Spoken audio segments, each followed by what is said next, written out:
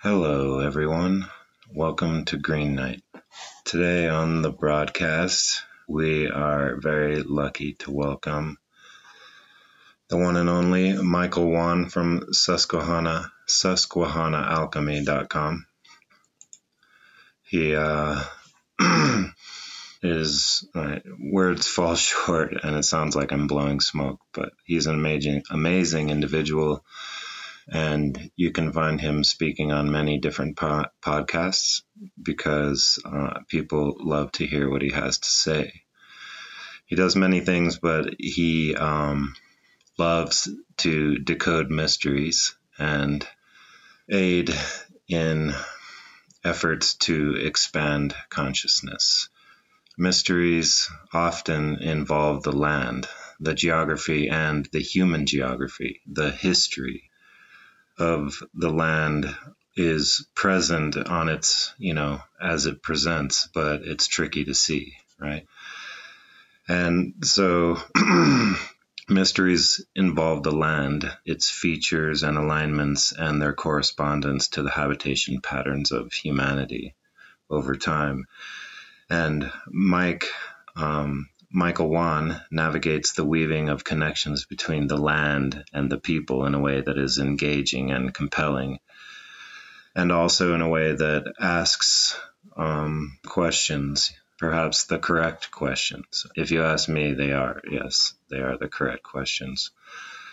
And, right, so adding that caveat, right, which is to say that we're just asking the right questions. We're not claiming to have an answer, despite how it may sound at times.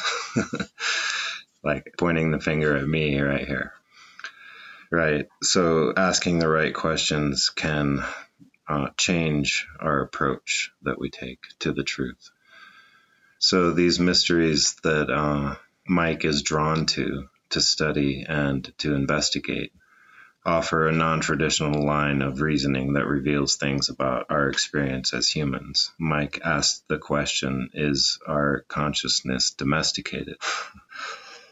And I'm right, so I don't think I've heard him say it that way, but what he's talking about is a rewilding of consciousness that would be very helpful in general application in the world. This is what he talks about, and I completely agree with him, which is why I invite him to come on the broadcast. This rewilding of consciousness serves to reveal the illusion, which Mike also talks about, the false reality, right? You know what I'm talking about, and if you've heard Mike talk about it, then you definitely know what I'm talking about. The message that I get from Mike is that awareness of the world outside of the packaged version of reality that we are presented changes how you relate to it. So, to put that another way, it's like being outside and observing nature changes how you relate to the reality, because nature is the reality. Even though we can't know it fully, right? The absolute truth of what nature is, it's evident that its processes have been going on for a long time, and they operate from a certain set of rules, right? So I digressed a little bit there, but it's what me and Mike talk about, what Mike and I talk about in this conversation. And I did paraphrase Mike a few times while we were talking. It's like re-saying what I thought he heard he said, and I didn't get it right, as you will see. But I hear Mike, and my mind returns to me that we are in complete agreement, despite, going hard in the paint as we were. So I meant to intro Mike when we got on the phone together, but we just started talking and immediately, got deep into it. And so I decided on the fly just to do it later, which is what I'm doing now. Right. So the way this conversation goes is how I talk to my bros, and the respect and love that I have for Mike is implicit. And I hope that comes across. It's like we already know each other. Yeah.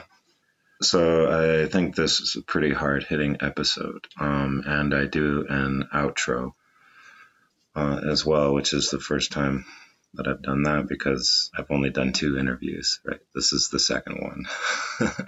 I could outro my intros that I do myself, but right. So the whole thing's an in outro, this whole podcast. All right. So without further ado, welcome to the broadcast, the great Michael Wan. This is fine. I'll figure it out. I just wanted to talk to you because I've been listening to you. I heard you on for the first time on THC, and it might have been your second appearance. But I don't listen to every of Greg's shows, but I'll look at the title and I'll be like, yeah. And for you, I was like, Susquehanna, right? So when you grow up in the West, you have this like, I don't know, you look on the East as kind of like, that's where we came from, and it's doesn't got it going on because it's not fresh, you know what I mean? Mm-hmm. Right? And Definitely. But there's something, it's like it's the population density out there, and also like the press of the humidity, like the air density is so much higher, and you can't see as far because of that, because of all the moisture in the air. And so you have to be more, I think, aware to really catch on to the things that you're looking into in your area, in Pennsylvania and the Susquehanna and all that.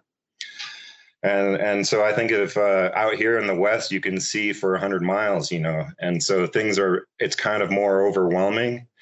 And all of the features, the geographical features are all like right in your face, And so it's like you can almost be overwhelmed by the majesty of the view and not really, go into the investigation of like the way you do it, back in your area, right? Which is to figure out, how would you describe it, Mike?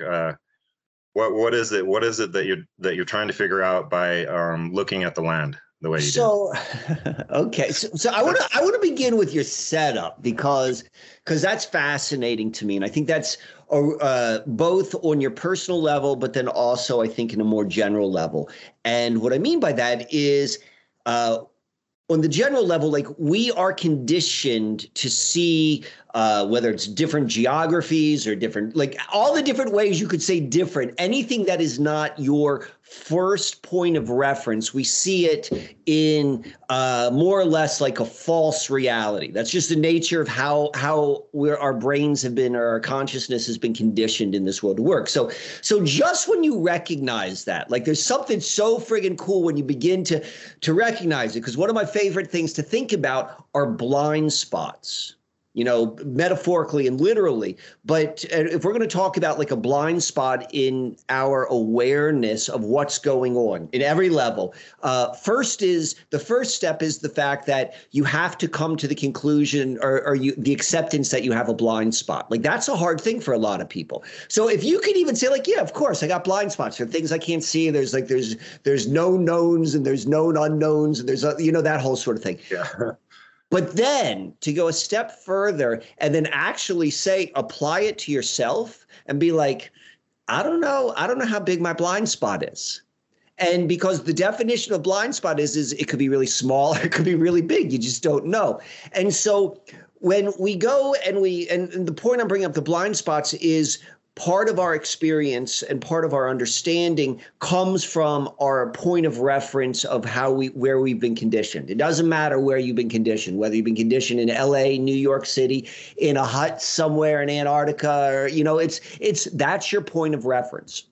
Right. And so, but you and I are talking. We're roughly the same age, and we grew up in the same at least country. So we have some real similarities in terms of how we've been conditioned to see the world as a Gen Xer who grew up in North America.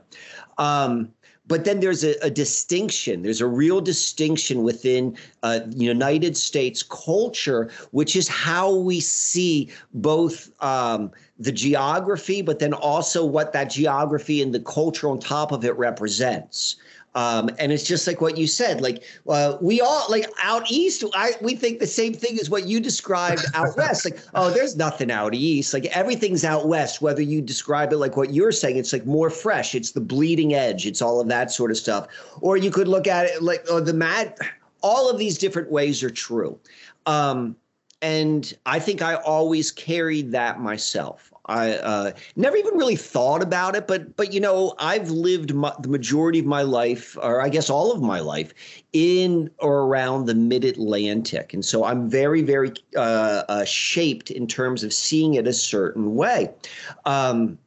It wasn't until I began to look at the history of the Susquehanna. Like I'll even take a step back. This is, you asked me a simple question, I'm giving you a complex answer, but that's just the way it rolls, I suppose. Yeah. So, like I wasn't raised in the outside. I wasn't raised in a family that went camping. I wasn't a Boy Scout. So I don't really have that experience. I don't have an aversion. Like I know people who have an aversion to going out. I don't have that, but I'm not one of those like, oh yeah, we're just going to go and just like like a survivalist understanding of reality. I don't have that, but I do have something else. I do have a very, very special relationship with the outer world.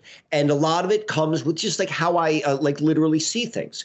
So that being said, when I moved to a certain place, this is about 5 years ago, it was a small little river town upon the Susquehanna River. I have a natural mental curiosity. And so it began with mental curiosity of looking at history. And I take history all with a huge grain of salt, but I do say this is at least the point of reference which we begin the investigation. This is what they told us. Like no matter how you want to look at it, whether it's all made up or just twisted, I recognize that, but this is my point of reference. So I begin by looking at the history of the Susquehanna. And that led over to maybe like reading about the geology and all these different sort of things. And I began to notice over and over again exemplary stories, like things which are just the word is on the tip of my tongue right now, where something is just like, you know, to its extreme of wonderfulness. Like I began seeing that in the history, I began seeing that in the geology, and I began seeing it all around, and I'm like, this is Central PA. Central PA doesn't have this, but I also have a point of reference, realizing like just because I've been told history, I recognize how consciousness is shaped, and consciousness is shaped in a lot of different ways. And one is to look very, very much at this one thing. All eyes should go and look at this. And at the same time, consciousness is shaped in order to not look at something, to not look at what's hiding behind you. And so it is from that perspective that I eased into this landscape. It wasn't like I walked in and I was like, oh, I can sense and feel with my third eye lit up pineal gland that I'm on a vortex straight to the Pleiades. Nothing like that. It was, and I like to use this analogy, or it's called the invisible ships, and maybe you're familiar with it, about how like natives were unable to go and see the ships of explorers. So that story's told a lot, but if you flip that story around and you think about it from the perspective of, like, let's say the native and the person who's seeing what's all around them, how the story goes is, no, they couldn't see the shape, for whatever reason. We're just going to go with this story for a little bit, not question its validity. But what they're suggesting is that someone who pays attention may not be able to see something right away, but if they pay attention to small anomalies in the background, and so the native people, they began to see a change in the wave pattern of the water, and they're like, I've never seen this slight small change in there, and they used reverse engineering, deductive reasoning to be like, oh, well, if there's a change in the wave pattern, well, it would have been caused by something like this, and it's from this direction. And eventually they were able to get to what they needed to see. And I think that maybe we'll come to this analogy again, but but later on in the conversation. But what I want to bring up right now is the fact that that's what I've done to this area. It was like I saw all of these things which I am familiar with. I am familiar with history. I am familiar with like secret societies. I'm familiar with consciousness. I'm familiar with all of this sort of stuff.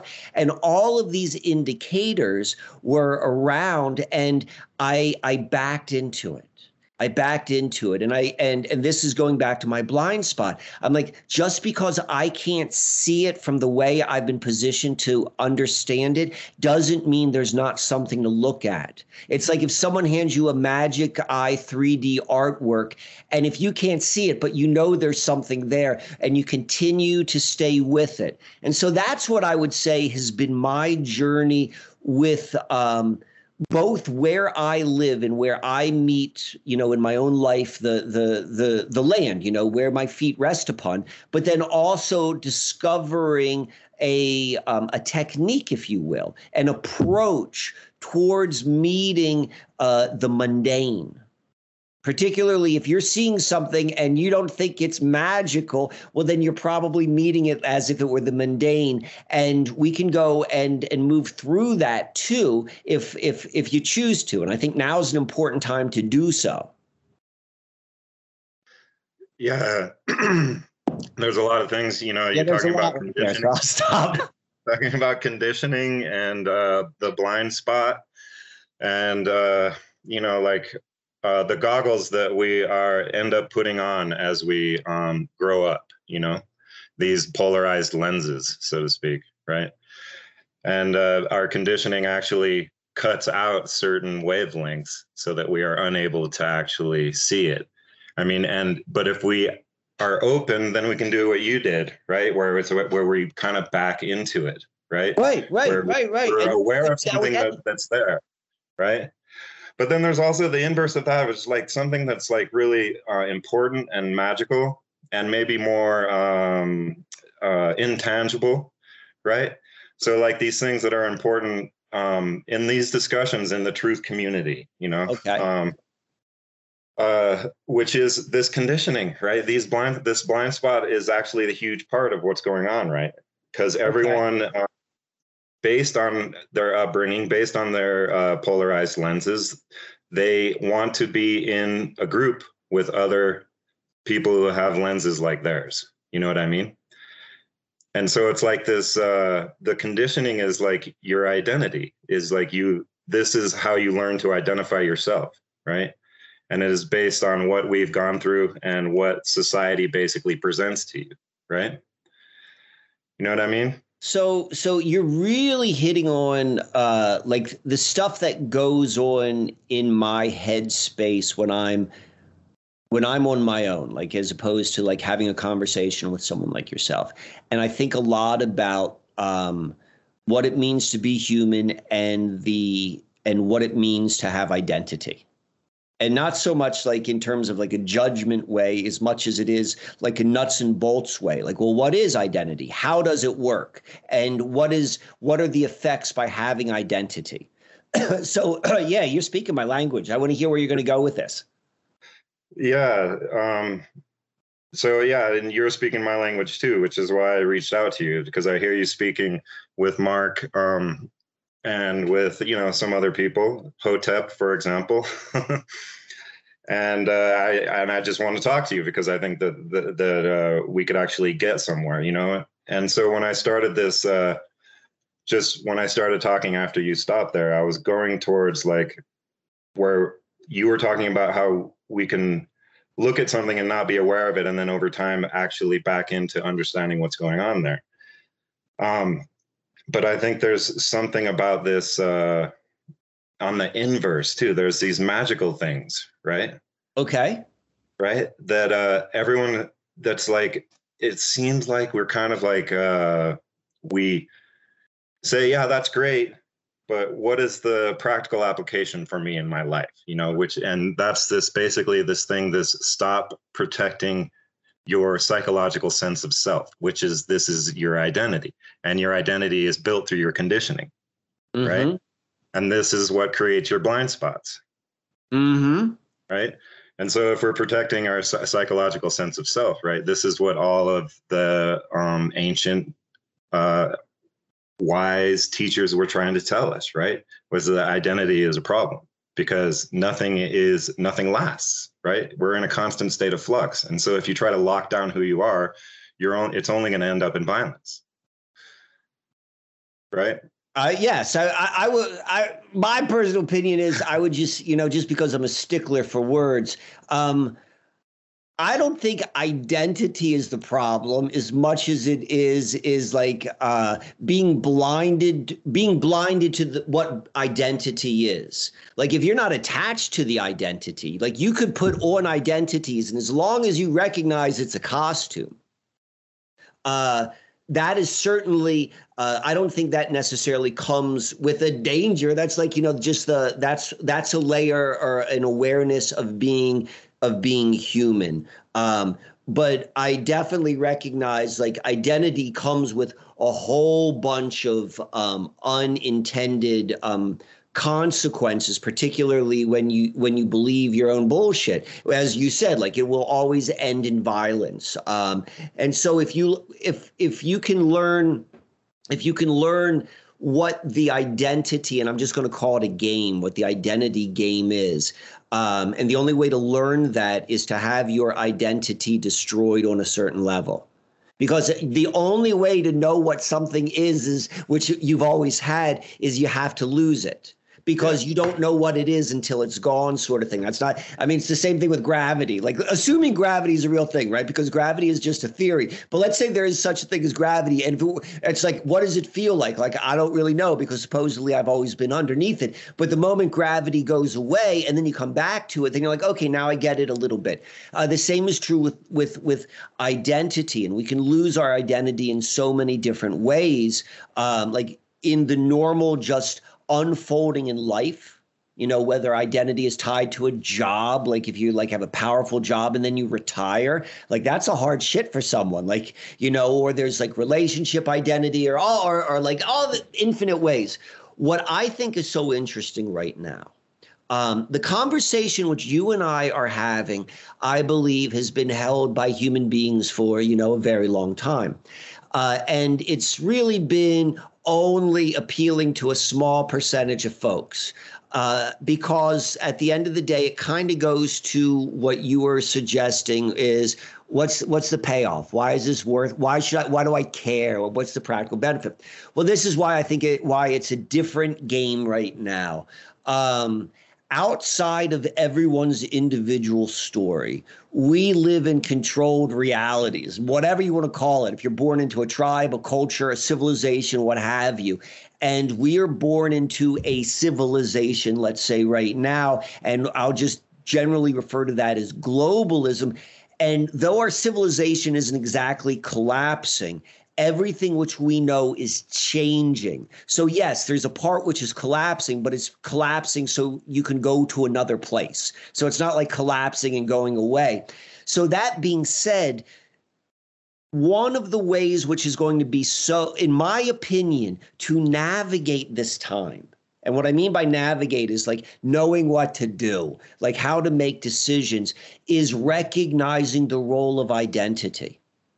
And so that is going to, I think, go both ways, which is one, because what's going on in this world is going to meet everyone in a different way. Like a lot of people like, yeah, I've been waiting for this for 20 years. And some people like, I can't believe this is happening, And some people are like, there's nothing happening. This is going to go back to the way it's always been. There's this continuum. So we all meet it in our own unique ways, but there's something happening. Where was I going to go with this? So as this is collapsing, like some part of our identity of whatever it was, that has to go away. And so there's part of that is going to be meet each person individually. But what I think is also occurring, is this re-identification.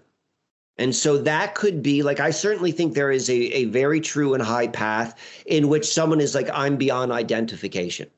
And to me, what that means, if you are beyond identification, to what speaks the most to Mike is you could just You still have to identify with something. That's a little bit of a mishap to say that. But what I think you can say in its purest sense and its most unambiguous is I identify with being alive. Whatever the hell that means, I'm alive. I'm not saying I'm God. I'm not saying I'm this, because that comes with stories, but I can say I am alive. So it's like you can go to that, or you could be like, no, I'm going to identify with something else. I'm part of like the survivors of the apocalypse, or I'm part of like this Stone Age farmers, or whatever it is. Like that's an identification. Like, and we're at that time.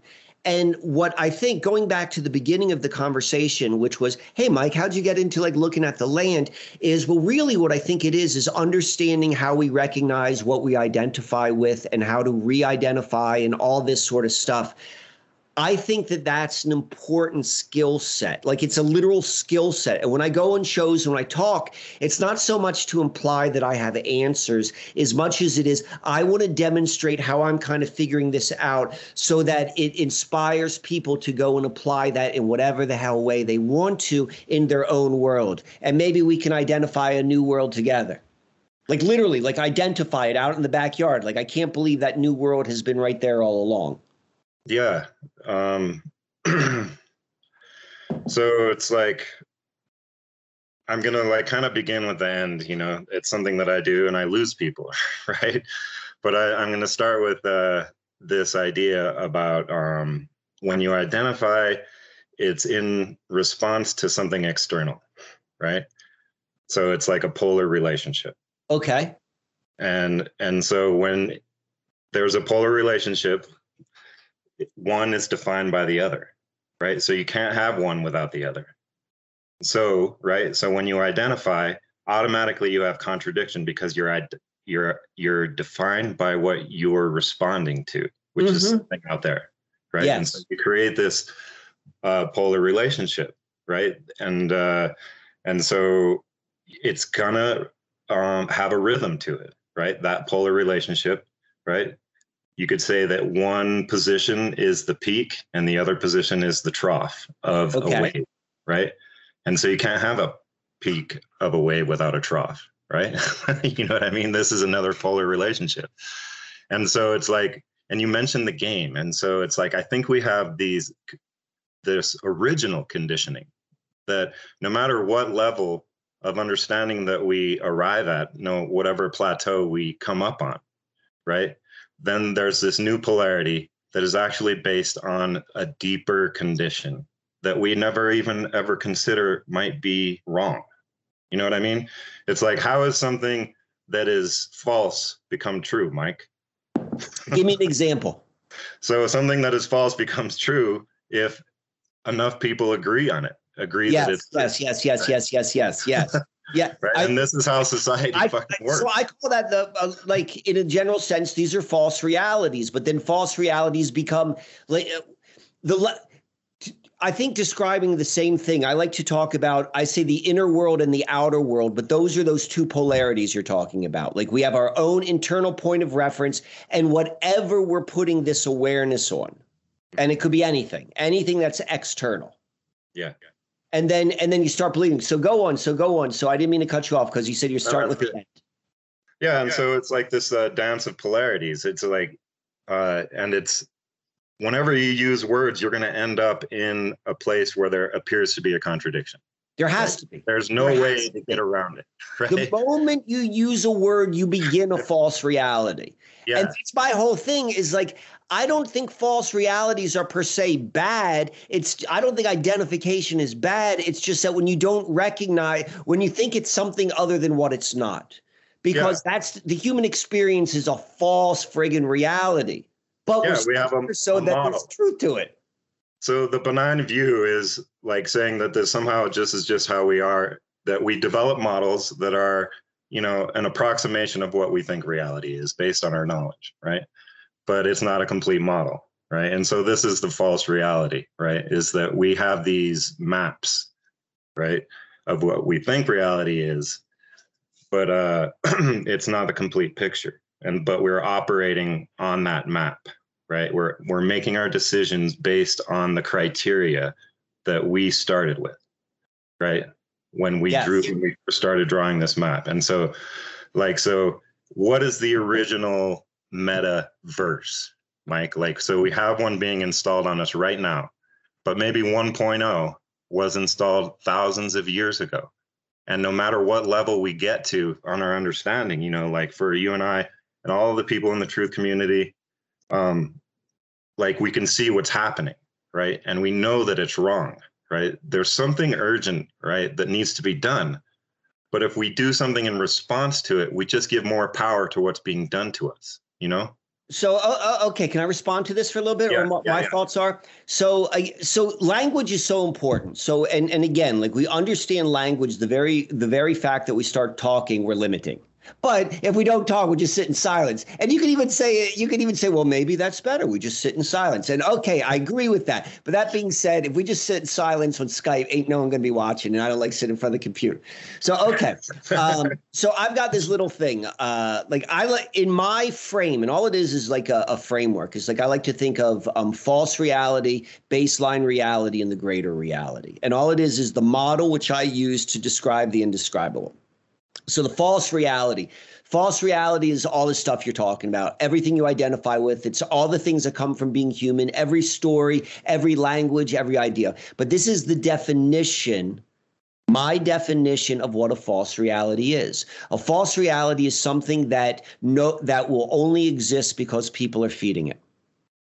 Okay? Yes. And yes. so everything, so to what you were saying right now and what you're describing is a false reality. And false reality has a lot of implications. And the solution to every false reality, if you want it to die, is you don't feed it.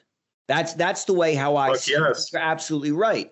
Now, asking the question about where does the first meta begin? I think that's a great question, but I don't think that's a question that, at least for how I'm human, can be understood. Like that's outside of the human experience. I call that the greater reality, and the greater reality is my kind of easy out for like all of these really good questions we don't have answers for. It's like I don't know them and I can't answer them. They'll just be kind of like, you know, interesting, philosophical. And I like to be a little bit practical. And my practicality comes from the fact that I'm experiencing life from a body. So I'm not saying like the body is the most important thing, but I'm saying it's my strongest point of reference. But I'm trying to blend both of them.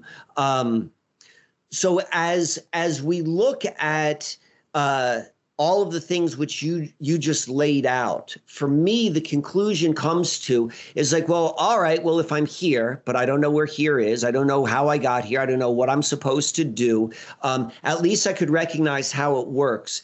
And as you described that, how do these lies become true? That seems to be the truth of this experience, that whatever you put your awareness on, it will become true. Yeah, we become, and then using that with greater purpose.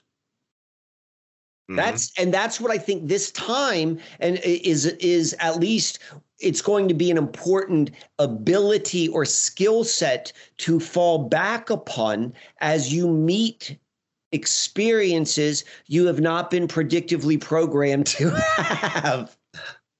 Yeah. And so this is the only way that new things can come into being, right? This is now how we do not repeat the pattern, you know, or at least recognize a pattern. And then have a different perspective. You can only, and it's kind of like, you know, what you're saying, like I keep on trying to pull it back into like, you know, being human and the point of the perspective of being the person. And you're set, and I keep getting from you this feeling of like, but there's something bigger than just this myopic. I think that's the dance. To me, that's the dance. It's both. It's the particle and the wave. Right. It's the individual and the collective. Right. It's more polarities. Together, we're all individual and all together. Yeah. Okay. So, but I was hearing what you're saying, and I agree. You know, we are alive, right? So there's the physical problem. But putting that aside for a second, right? So it's like, so when you say it's a larger reality, right? So when I say original meta, I don't mean like we could say we don't know what this universe is, right? Correct. This is what you were just saying. Like there's no way to really say it's unfathomable, right? But we can actually use our imagination to conjecturize, right? Yeah. Right. And so getting a few clues from the ancients with the cosmology of the pre-dynastic Egyptians, right? Okay. This is basically the flower of life thing, right? Which is that before there was anything, there was awareness, right? And so again, like here's that another polarity, which is nothing and something, right? Right. You can't have something without nothing because it has to have something, a reference, right? Right. So right. the original something. Yes, we need points of reference. Yes. So the original is a triangulation, right? The original something. What I'm getting at is that there's a beginning. Hypothetically, there's a beginning to this universe, right? This is the larger reality you were discussing, right? And so it plays out in a dance of polarities. This is how, when we look out into the universe, we can see the passage of time, right? All of the different polarities that exist in the natural universe, right? So, for example, a positive and negative charge, right? Light and dark, all that stuff, right? These are all polarities that individually, they cannot exist, right? So something has to be in a soup of nothing. You know what I mean? Right. You can't define one without the other. So the larger reality is a dance of polarities, right? But how something becomes something that is false becomes true is this collective consciousness idea, right? Which is that where basically, because we're a society, we're social creatures, we live by providing value to each other in an exchange, right? So what I'm saying is that's right. This is like whatever we agree on collectively becomes operatively true in the operation of society, right? And so maybe say that again slowly, please. Whatever the majority agrees on, right, becomes operatively true in the interactions of society, right, which is the way we relate to each other, right? Like our financial system. Yeah. And we all agree that this is what we're talking about it the other day. It's like it's money is fake, but we all agree to use it as an exchange medium, right? So, but what I'm getting at is that there may be a deeper condition, right? So I think what I heard Hotep was saying, and you were talking about this a little earlier, is that some people think that right now we got something really bad is happening and we have to take action in order to prevent it from happening. Other things are like, this is just how it goes, right? This is just, right? We're just live your life, have a good life, and it'll all work itself out in time, right? Or something like that. And, but what I'm getting at here is the original conditions. Like, is the human condition natural, or is it a condition? I mean, it has the word condition, so it's actually something that is removable, right? So when you say the human condition, what do you mean by that? This is so we all think that the way that we relate to each other, the way that society plays out is just the way it is. Like, it's just natural, right? Oh, I don't believe that at all. So yeah, what I'm saying is that there's an original lie, right, that we all agreed to originally thousands and thousands of years ago. And we all are still operating on that lie, right? Which is this like these initial conditions that society runs on, and then over time it continues the same pattern, right? You know what a fractal is, right? Yeah. Right. So the universe exhibits fractal behavior, holofractal behavior. It's a self-repeating pattern, right? It has a beginning and it self-iterates. Basically, the output basically is put back into the input, and you get this pattern, a self-repeating pattern. So, but it's all based on the initial conditions, right? So if we have society after the melting of the glaciers, after the cataclysm, right? It's a reset. That is a fucking great reset right there, right? And then we all start operating on this new lie, right? Which is basically that the scarcity model of value, And so I risk when I say something like that, like when I say scarcity model of value, right? We've all talked about this before, right? So it's like we've tread this path before.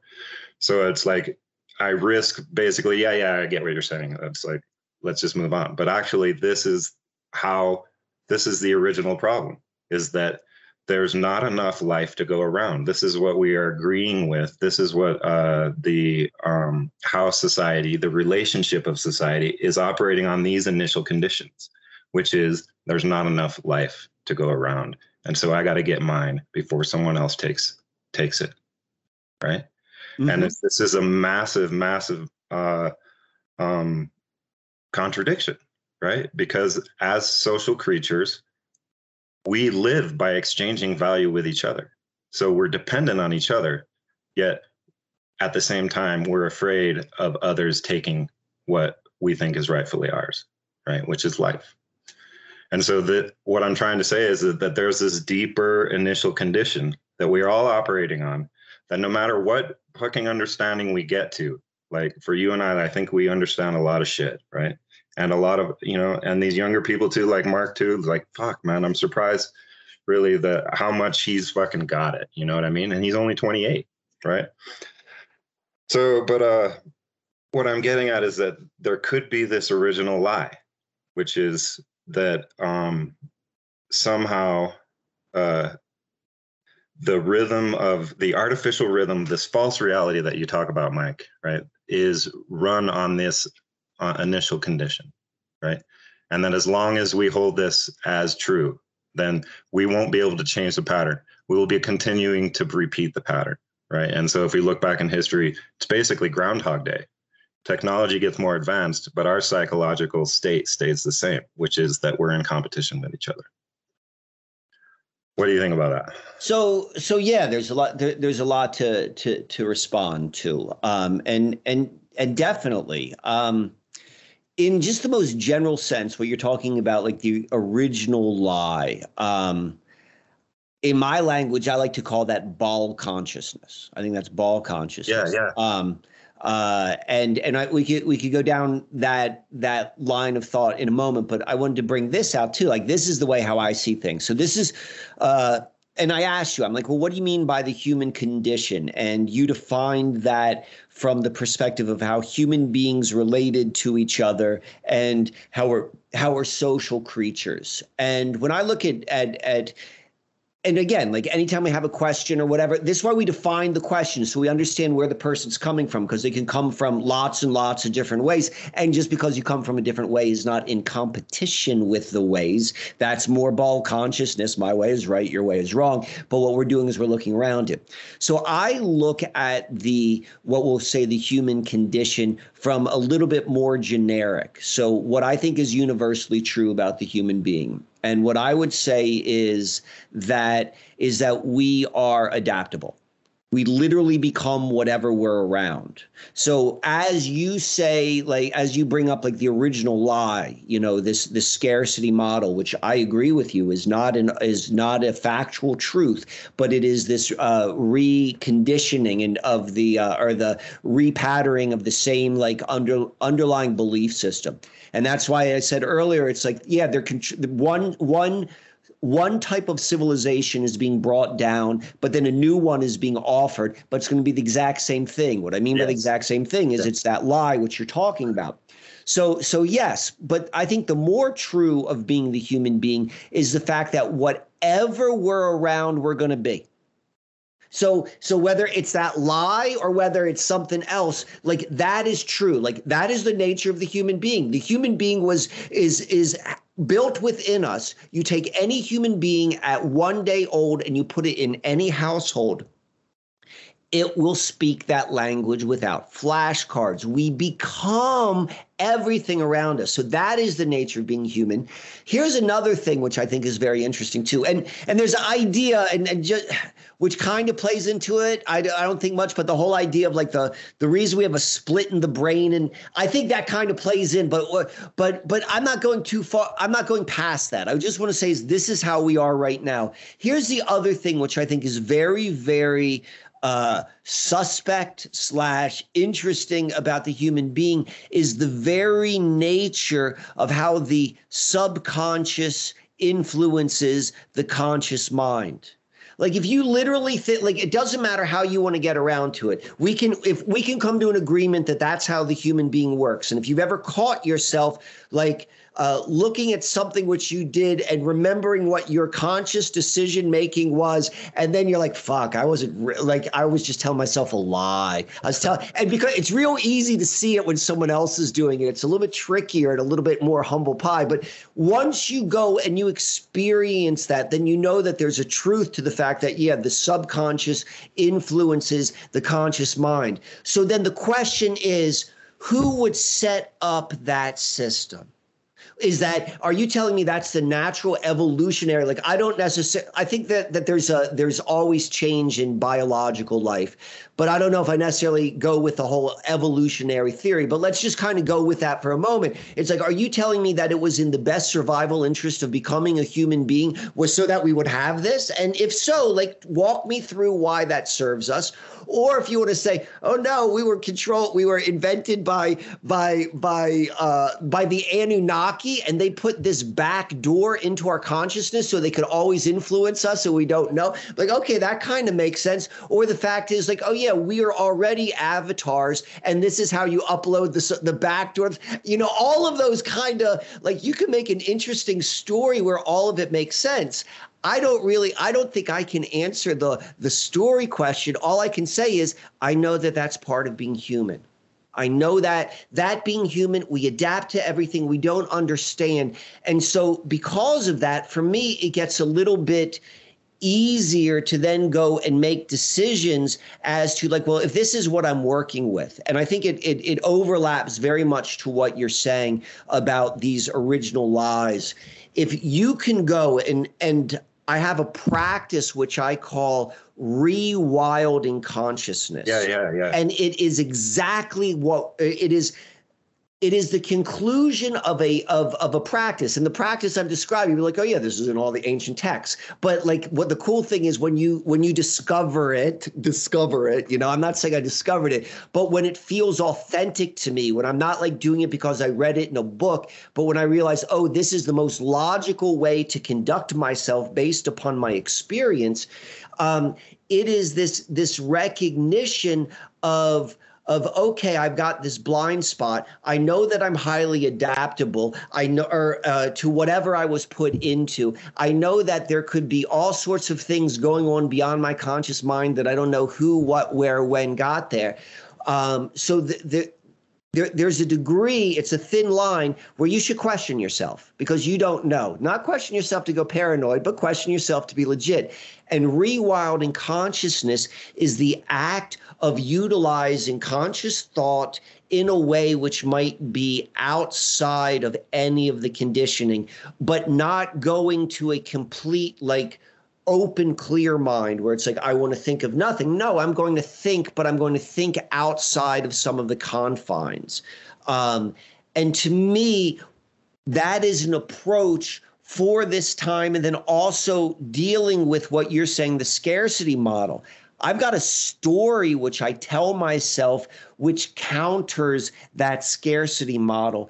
And I kind of think part of my life right now is testing these hypotheses to be true. And what does that mean? It means like there is no, if you can have a connection outside of the human experience, there's a way to pull in everything you need outside of this polarity in which we're experiencing life. I mean, we're getting into some really weird stuff, and I'm not saying anyone else necessarily follow this, but this is what I think is the only way you could ever actually get out of the scarcity model. But that's my opinion. I know I'm being vague right now. I'm going to allow you to ask me questions and stop right now. No, I agree. I mean, I hear you talk about this rewilding of consciousness, and I'm like, yeah, that's exactly it.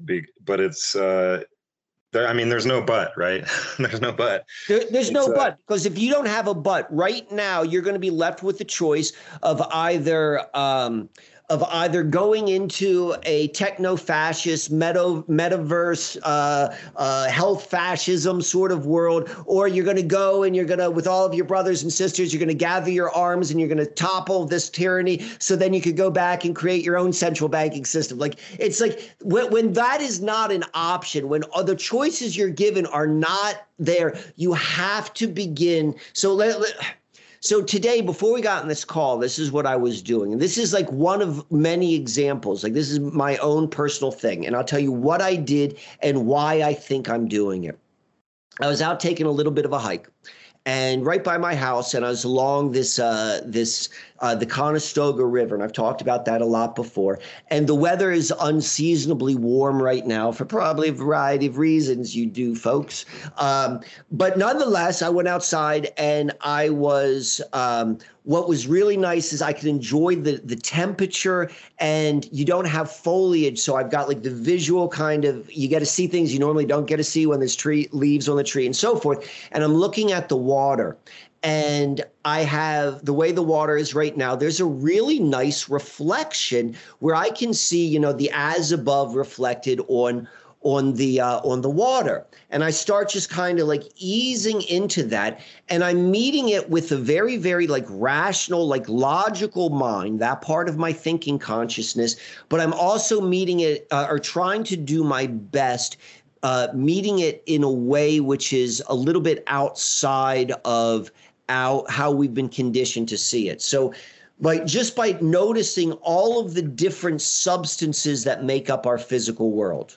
You know, oh, you've got a tree, and not defining it as a tree, but I'm using it so you know what I'm talking about. And just think about like like the variety of all of the different trees can be, like what wood feels like in your hand and what bark feels like and what oak feels like versus like, you know, a weeping willow branch. And it's like, that's a continuum of textures, as is grass, as is smoke, as is water.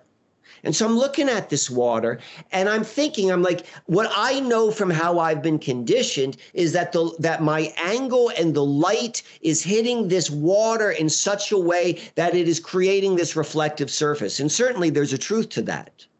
But then like trying to move out of that and get to this spot of, well, this is a substance of all of these natural substances, these trees and these leaves and this smoke.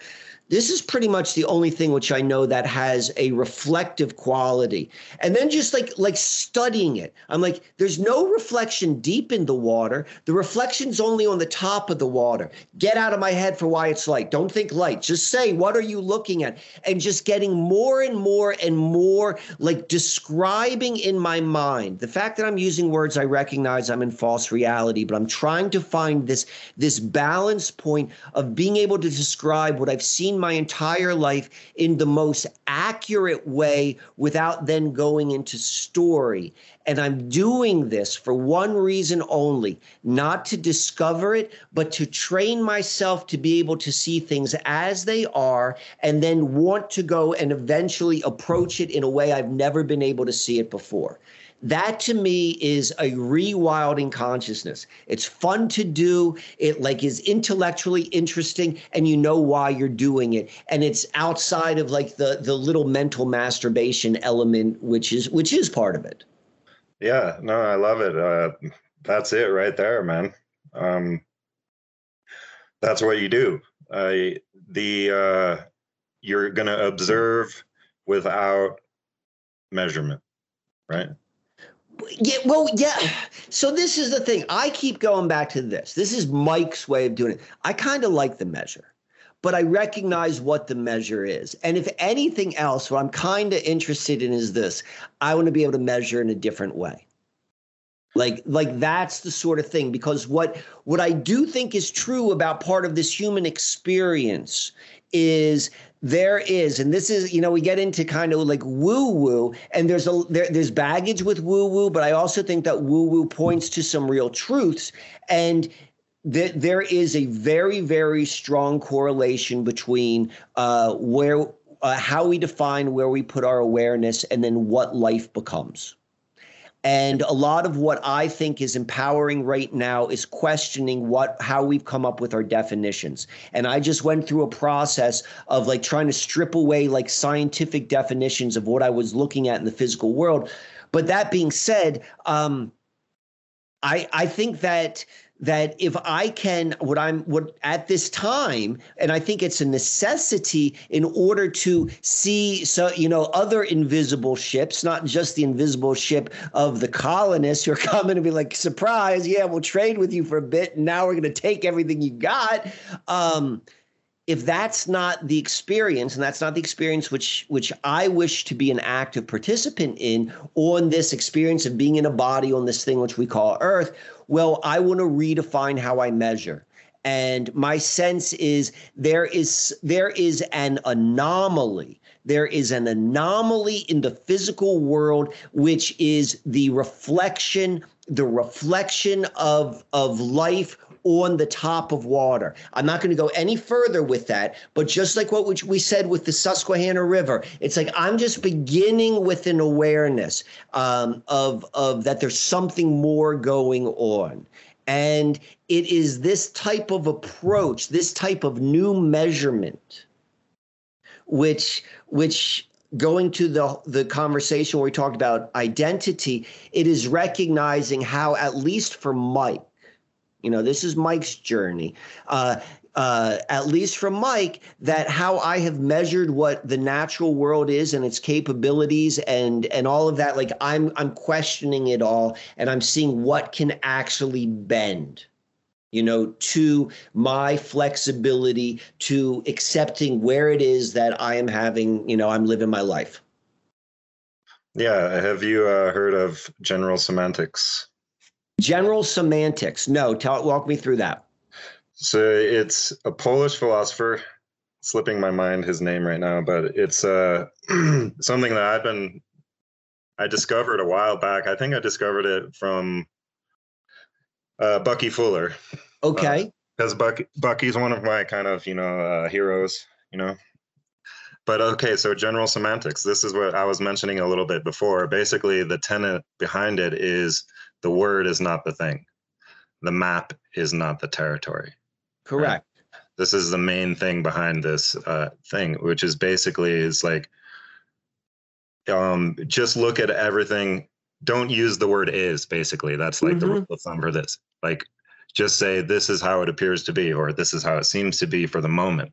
And so if you don't make a declaration, then you can actually learn something new, because you're not basically giving yourself a blind spot by saying this is how it is. This is what it is. Yeah, exactly. I think it's also, is it called like E prime language or something like that, where you're purposefully understanding that the very thing, using language and avoiding the is, but recognizing that the language programs the experience. So you're very, very thoughtful with it.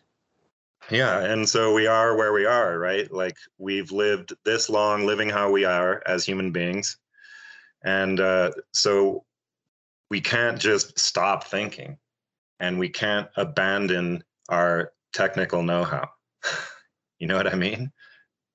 Right? So you're saying we can't just remove the individual. It's like perhaps the human being is just at the cusp of being able to be individual and collective at once, instead of either one or the other. So I like to think about that, like, what would happen if you were 100% self-supportive? And what I mean by that isn't like, oh, I could go out and take care of myself in the woods and all that. No, I mean, literally, like, you don't need food. You don't need shelter.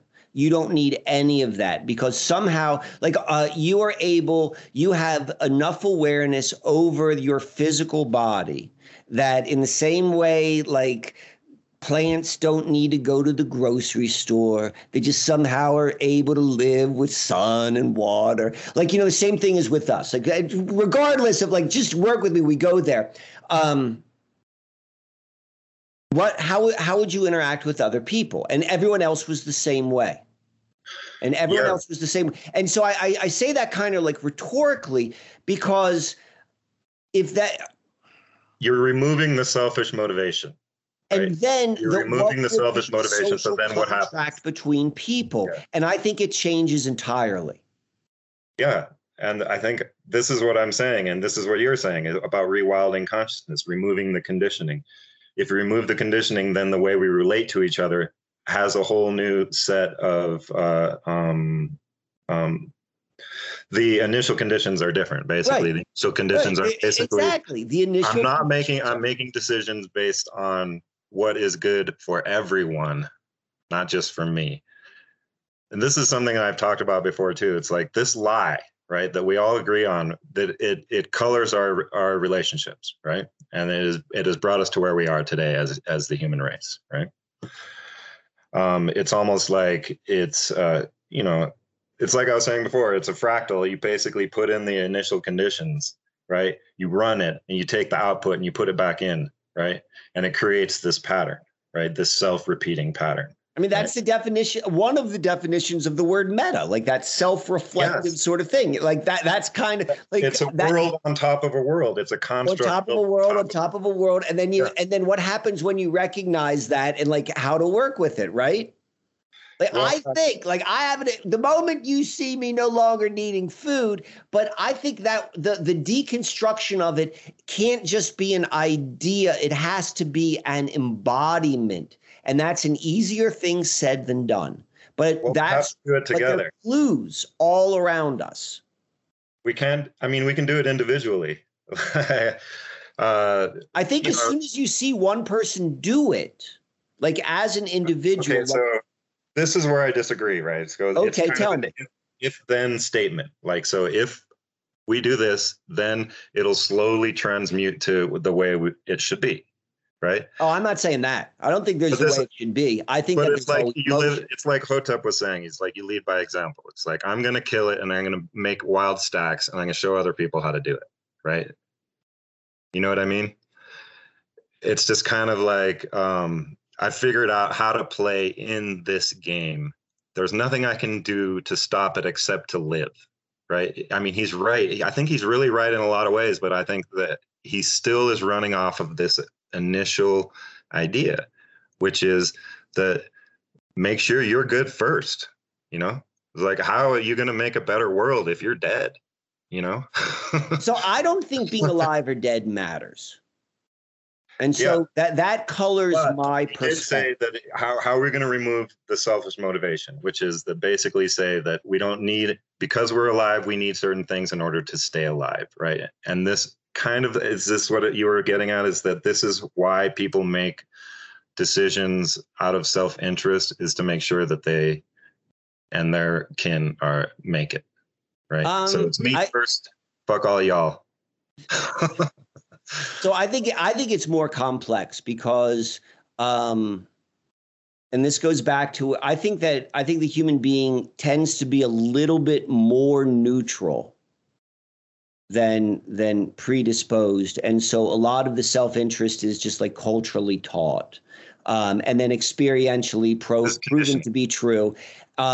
And I think that a more accurate description of the human experience is to be a little bit more neutral. And that neutrality means you can go any way. That's why we're so adaptable. It's not that one language is more superior than another language. It's just like we are meant to be whatever whatever it means to be in a human body on this land, which we call Earth. Like the thing which is true is that wherever you find yourself first, that's going to be your point of reference on how to be. And we are in more or less like a global agreement on like kind of, we reward scarcity. That's what increases value, right? Demand increases, right? Demand on a limited supply increases value, right? Demand on increases the value of the supply. It's like you need to eat. You need to eat.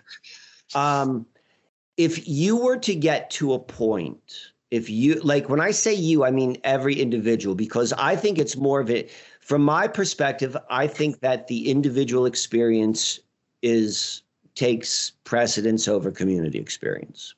I think that we've become community people, but we don't have to be community people, I suppose. Like, I don't think that that's natural to being human. Like we've learned that.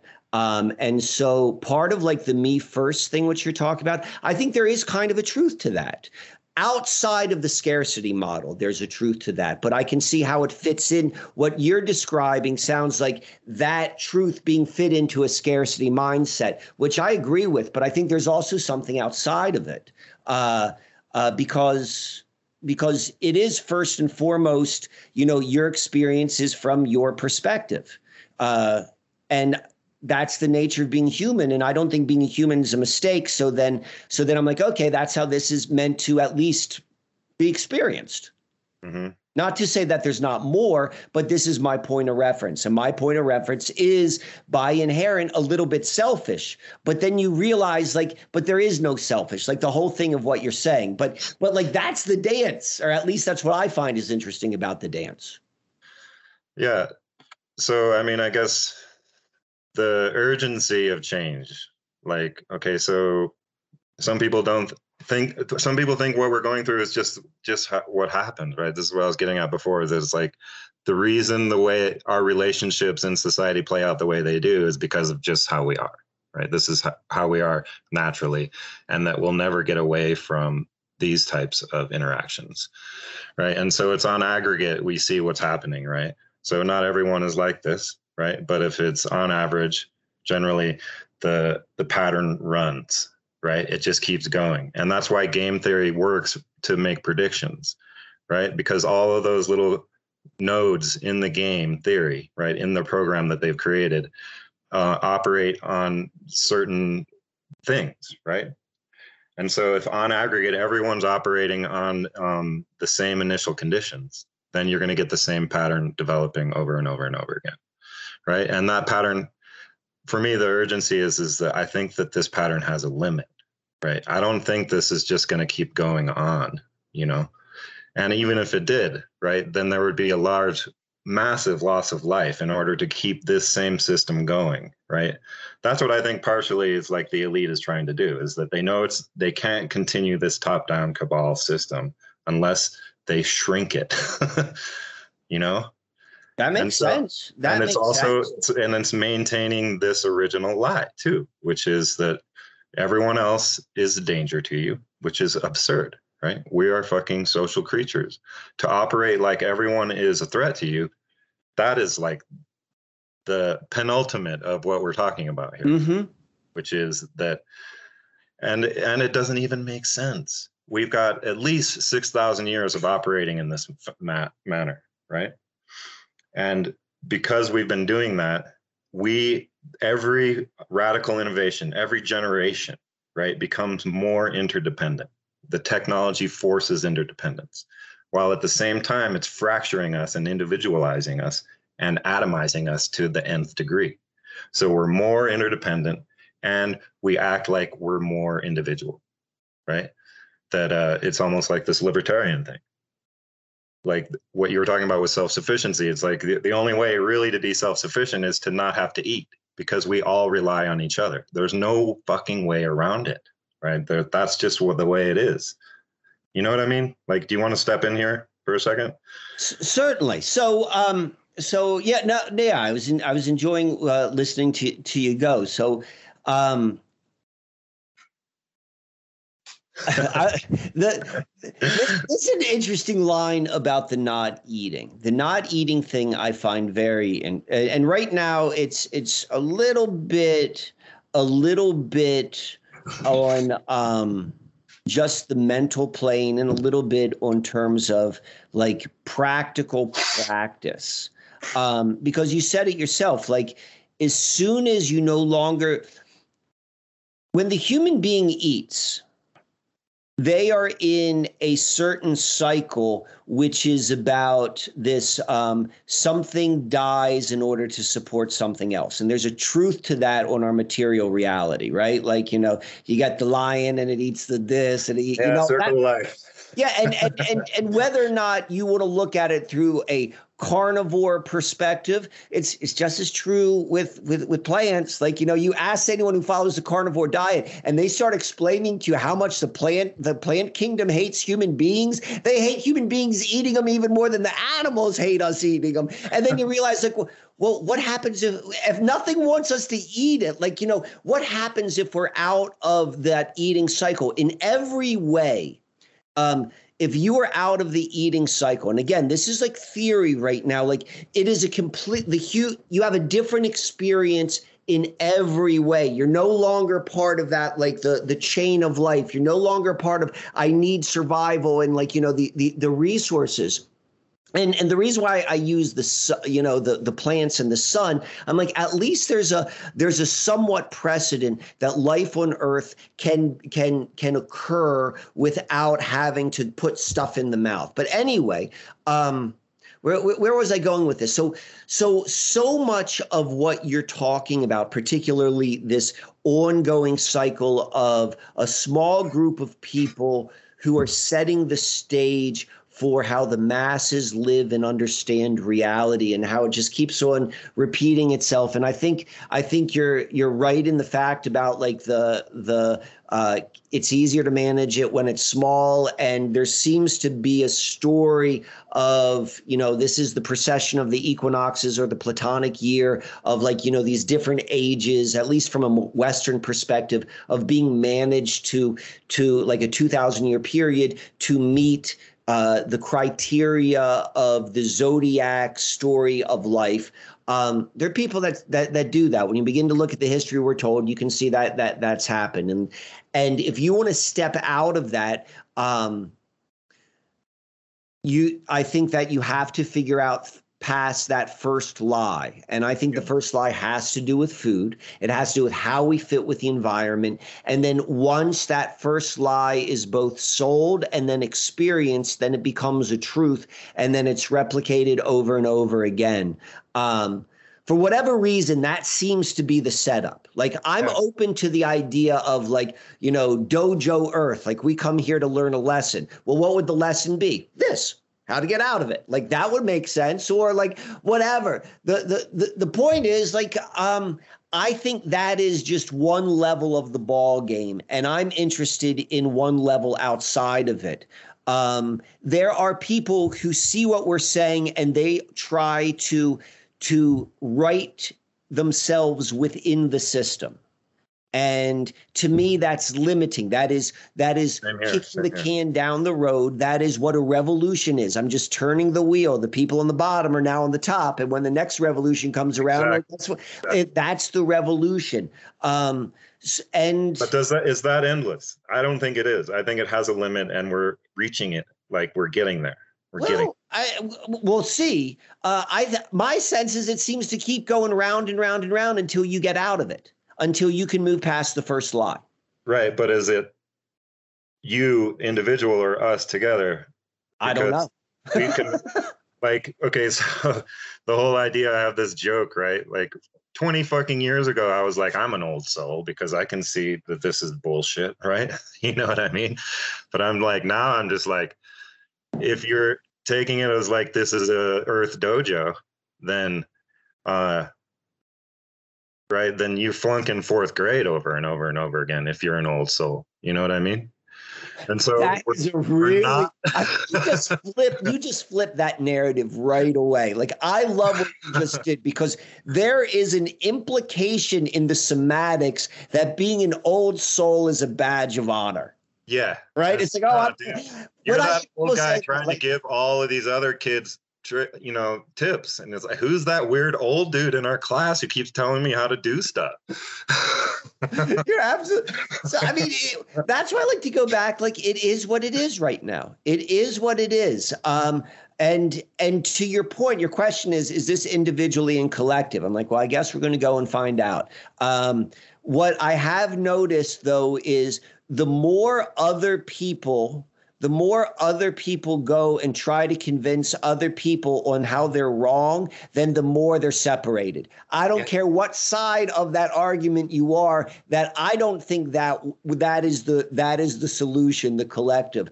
I mentioned this a little bit earlier, and I got the sense like you recoiled a little bit. So I want to be a little bit more clear with what I'm saying is, when I believe, if someone is to demonstrate something, so one of the reasons why the first lie, the original lie, is being believed so easily is because the experience which we have validates it. It's self-referencing. If Yeah. someone could go and demonstrate something outside of that first lie, that original lie, that's what I mean by then people are able to move out of it. And that to me is not like within the circle of like, I'm doing what's right for me. If anything, it's like, this is the nature of reality. This is the nature outside of Plato's cave. This is the nature out of Plato's Platonic year, the never-ending story. That's what excites me. That is a possibility, and that to me, for whatever this is worth, like that feels more true than any of the other bullshit which you're trying to tell me life is about. Wait, clarify that again. That last statement. Yeah, that last statement. The idea that a purpose for life could be figuring out, finding your way outside of this.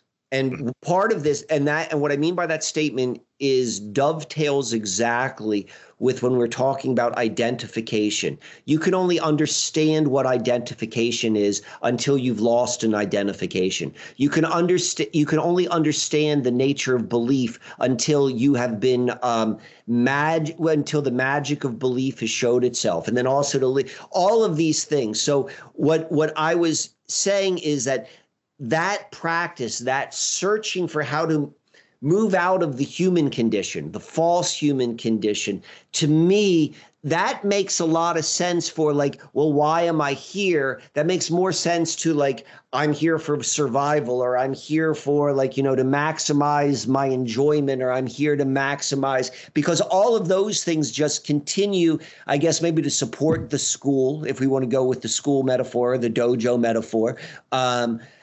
But I find much more interesting is then how to go and learn the lessons of it, to get out of it. Yeah. In fact, hold on. Let me go show you this. So,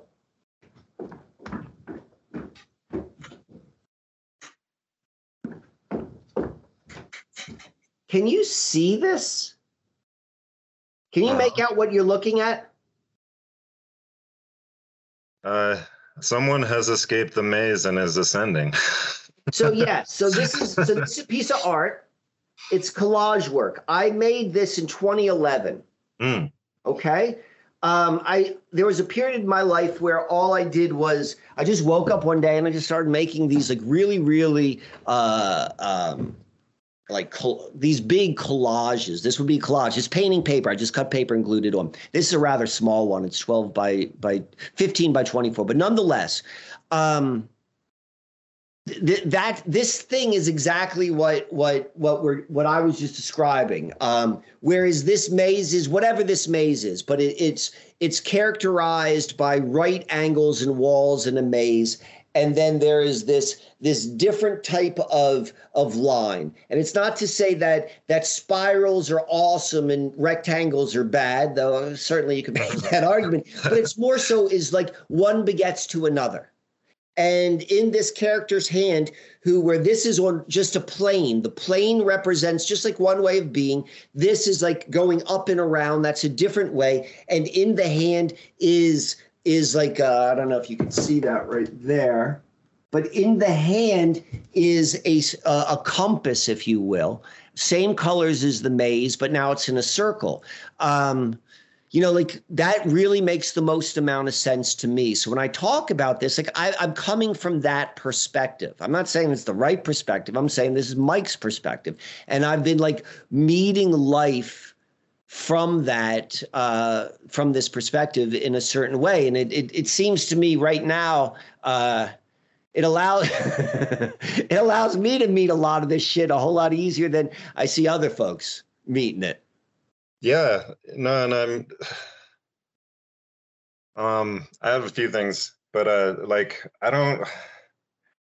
not into belief, right? I think belief is actually a problem because. All right, walk me through that. This is part of the polarized lenses. Basically, your belief structure, your belief system, your worldview are how you see the world. Correct. And that will become what you're looking for, you will find.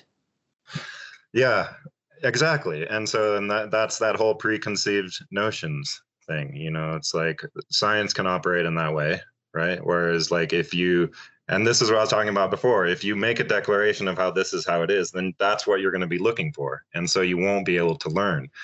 And another thing that I agree with you about is that our nature is to adapt. I would say our nature is to learn, right? This is the nature of a human being, is to learn, right?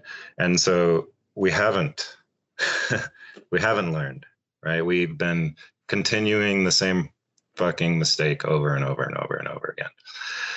And so when you say that it's like, this is a school, or like this is like an exercise for our soul in order to be like, what is it? What does it do? So I just want to be clear. I did not say those words, but okay. So yeah, I'm paraphrasing, but it's like, it's another way to say it. It's like, we're not our bodies, right? We're operating our bodies. This is a virtual thing because we are something that is inside of our body. We're not our body itself. The idea that we are our bodies is, that makes us want to preserve it in a way that makes it that's all or nothing, right? We're connected to our bodies.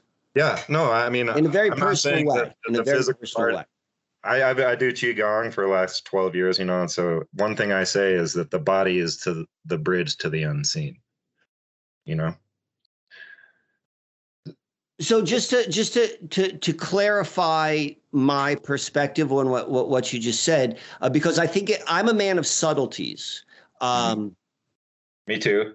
So as I said, with beliefs and identities, and they're very, very similar, is when you recognize what they are and how they work. If you've come to that level of the blind spot, like, oh, there's a belief. Beliefs are all a bunch of bullshit, but they work. So the question is, be careful with what you believe. And so then that's the fortune cookie advice. Be careful what you believe. So then the question becomes, what do you choose to believe? Well, you could say, I'm going to go and try to create an internal perspective where I'm going to have no beliefs because I know beliefs are limiting. Or you come to the fact like, oh, part of being human is belief. So I'm going to choose a belief. I'm going to choose a belief into the experience I want to have. It is my opinion that those two approaches are not in competition with one another, but those are approaches to how you want to live your life based upon someone who has gone through a graduation of understanding to say, oh, this is how that works. And I could choose to shed it or I could choose to keep it, but I understand why I'm keeping it. So when I talk about beliefs, there are certain things which I do believe and I choose to believe it. I've got no reason to know. I believe that the human being has more in common with a tree than it does almost anything on earth. That's Mike's belief. And I've got all these reasons why and what that means. So I may drop that belief, but I understand that it's a belief and I devise that belief and I know how I got there. But I certainly respect people who I don't think I say this a lot. This is the way Mike does it. I'm not saying this is the way to do it as much as I'm saying this is what I do, how I came to this conclusion, and with as much clarity as I can try to do so. So I want to be certain, like, I'm not like supportive of belief structures as much as I am like recognizing what they are. Yeah. It's we're treading on a very small surface, right? When we're talking about this, right? We got to keep our balance, and so it's hard to talk about. It's ambiguous for sure, Certainly, and that's why I think these conversations are interesting, and so yes. So I think we're on the same page. And what I think is fun is hearing how people have, I don't know if I agree with anything about souls.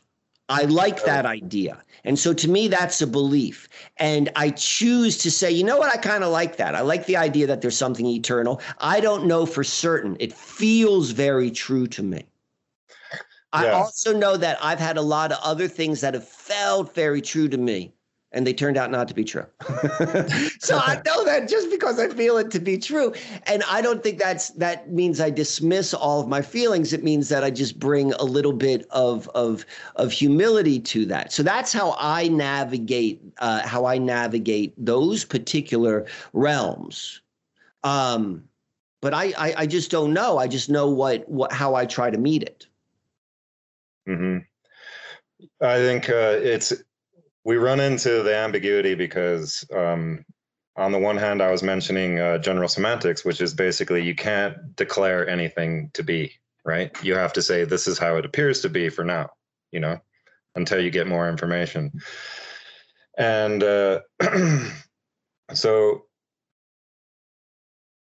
sorry, I'm gathering myself here. This idea about, so we can't ever lock anything down, right? If we want to learn, we can't ever say this is what we've learned, so that's the contradiction, right? If we want to move forward, we can't ever say this is what I know now, right? This is what it appears to be right now, right? This is how we move forward. This is our nature, is to learn. And in order to be able to make that next step to the next level of understanding, we have to basically forego everything we thought we knew. And for example, the paradigm shift in science is a perfect example, right? Is that a scientist who's worked his whole life on a theory, right? He's identifying this is his identity, right? Yes. And so when new information comes in, what we have is a full-on battle that occurs for a time until the evidence is so overwhelming that the old paradigm must fucking go away, right? But those motherfuckers on that old paradigm are going to fight. They're going to fight for that shit, right? Because that's who they think they are, So this is about a preservation of a psychological sense of self, right? This is about your beliefs, right? This is making choices out of self-interest, right? As opposed to approaching the truth, And so we will see this example almost everywhere in society, right? For example, I play chess, right? I'm an intuitive chess player, but when I was at Art Center in Pasadena, I worked in the computer lab. And so I was up till 2 a.m. every night helping other students, basically just sitting there doing my homework and playing chess. And if someone needed my help, they would come get me. But so on Yahoo Chess, it's gone now, right? They destroyed it because it was fucking up the national ranking system, the international chess ranking systems, because people were more concerned about their rating than actually playing the game. So I would be playing chess I always play better people with a much higher rating than me, right? Because I want to play the best, right? And so if I start crushing a motherfucker, and I'm going to ruin him, right? They'll just leave the chessboard and hope that I'm so impatient that I'll just allow a draw, It's less about playing the game and more about how it appears, to others, like your rating, Right. Or their game, or there's all kinds of examples like this. Like in soccer, I'm a football player too, right? These guys who fall down and pretend they're hurt, right? It's a part of the game, right? You can draw a foul by pretending you got hurt, right? And I don't play that way. It's I'm more interested in actually straight up run a play, who's better, who's going to be better that day. And I'm not a competitive person, but soccer is a metaphor for life in a way. It's probably the best metaphor game for life. It's like the Druids game. We could talk about this later if you want. But my point is that the pretending you got hurt in order to draw a call from the referee is not, to me, how you play the game, right? This is gamesmanship. This is what you're supposed to do to get an advantage in the game because it works, right? Luis Suarez in the 2010 fucking World Cup, he handballed that shit. It was going to be a goal, and he knocked it with his hand on purpose to keep the goal in the hopes that somehow their team would come out on top after he bastardized the run of play. He like handed that ball. So what I'm saying is this is the behavior that we get. It's more about keeping up appearances to yourself and to others than about actuality, you know? And so we end up in a place where it's more of running around in circles. Even the people who want to make a better world, right? Or even if we can make a better world, I don't even know if we can, right?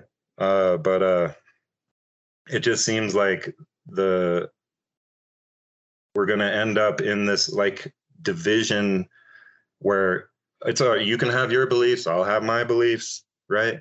And nothing ever really happens. Like, so if there is a solution, we're never going to get there like that. You know what I mean? We're never going to get there by being agnostic about certain things that are bullshit. But how can we actually really ever say what is true and what isn't?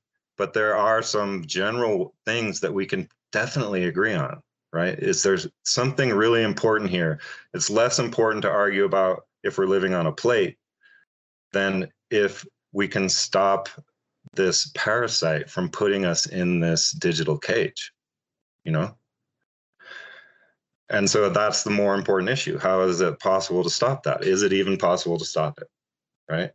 Are you talking about the unfolding of the metaverse and or where technology? Yeah. Like it's it's the final stages of their plan. It's like we are the hogs, and they've got their hog. The way they divide up hogs on the farm, like building little fences and shit. Mm-hmm. You know, it's like the Hegelian dialectic. It's working on us really well. Both fucking mazes lead to the same cage. You know what I mean? Yeah. It's just this more false polarity, right? And so what I'm trying to get at is, because I think we're going to wrap this up here, is there something to be done? And what is it? Is it to create a better model that makes the old one obsolete, right? Which is what you were saying, which like start doing something and then people will come to it and it'll grow and it'll supplant this old model. I'm not saying that, but I'm saying some kind. So do you want me to say what I'm saying? Well, or are you, or I don't want to take you off the point where you're going. There's the solution. There's not solutions, right? There's a solution, right? There's only one solution, and it is up here, right? This is where the meta was installed. Right. This is where we have it installed. I mean, you ask such big questions.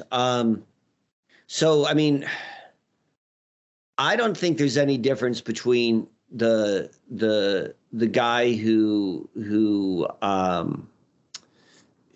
adds gamemanship into his football match versus the person who wants to go into the metaverse, or the scientist who holds on to the old paradigm.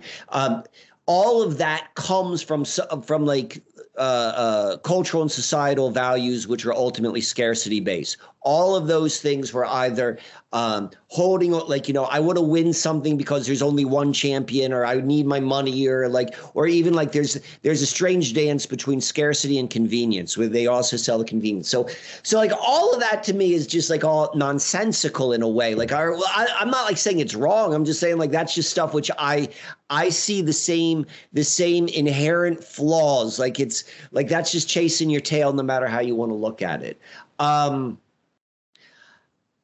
I don't know if I would not position things as right ways or wrong ways. What I do think is there are ways which are having false realities in harmony with the laws of baseline reality, versus what we're doing right now, where we have our false reality, which is an inversion or, an opposition.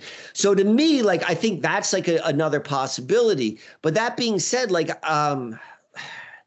the idea, like I'm in I hear in your voice, I think, and maybe I'm misinterpreting it, but I hear in your voice like a little bit of like, we're going to gather together guys who are going to save the world. Like, I don't think that's the case. I think that what it is it is a consciousness game, or like, and I do like the word game, but it's just a metaphor to describe what the experience is. it is consciousness. And to me, and it's like consciousness is a word with nuance. So what do you mean by consciousness? Consciousness can, to me, how I'm using it, has three components. It is your inner world, and your inner world are your definitions, and your definitions have been given to you. The outer world is wherever the hell you put your awareness. It could be anything. It could be on the metaverse. It could be on a tree. It could be on your family. It could be on your career. It's just something. It's just that polar point that you're talking about. And then wherever you do that, then the dance of life takes place. And to me, the only thing you can do is just is play with one of those, or really with two of those things, where you put your attention and how you define what you're putting your attention upon. That's me. That's what I think is the only thing you can do what I can do. I could also agree to the possibility that you could say, I'm going to try to put my awareness nowhere and have total universal connection with the all. I don't think that I once I see someone do that, well, then I'll think that's a possibility. Right now, that's not on my list of things which I'm interested in trying to do. But that's my take. Yeah, I mean, I appreciate you so much, bro. And I also appreciate when you say that's my opinion. It's like you're being diplomatic, right? And for me, it's like I hold these understandings about general semantics, right? Which is at the same time a contradiction to me. Like, be like, fuck you, bro. You know, it's like, actually what you believe is bullshit. You know? And the only difference is I agree with you and I just like my bullshit. But I've at least come to that level of like accepting, like, all right, okay, but of all the bullshit you can believe, this is at least why I did it. And I appreciate that feedback, because that's it to me, is like, I'm just saying this is how I came to my conclusion. And so everyone can meet it the way which feels true to them. I am very, very, very conscious with my words. And when I use words which are limiting, it's because I've chosen to limit it. Yeah. And I'm okay with that. I have to caveat, right? I should have said this before. I'm not attacking or defending any position. Right. I'm just using words. Right? I'm just using words. And it's a minefield when you use words, right? Particularly nowadays. We have to have that understanding. Right?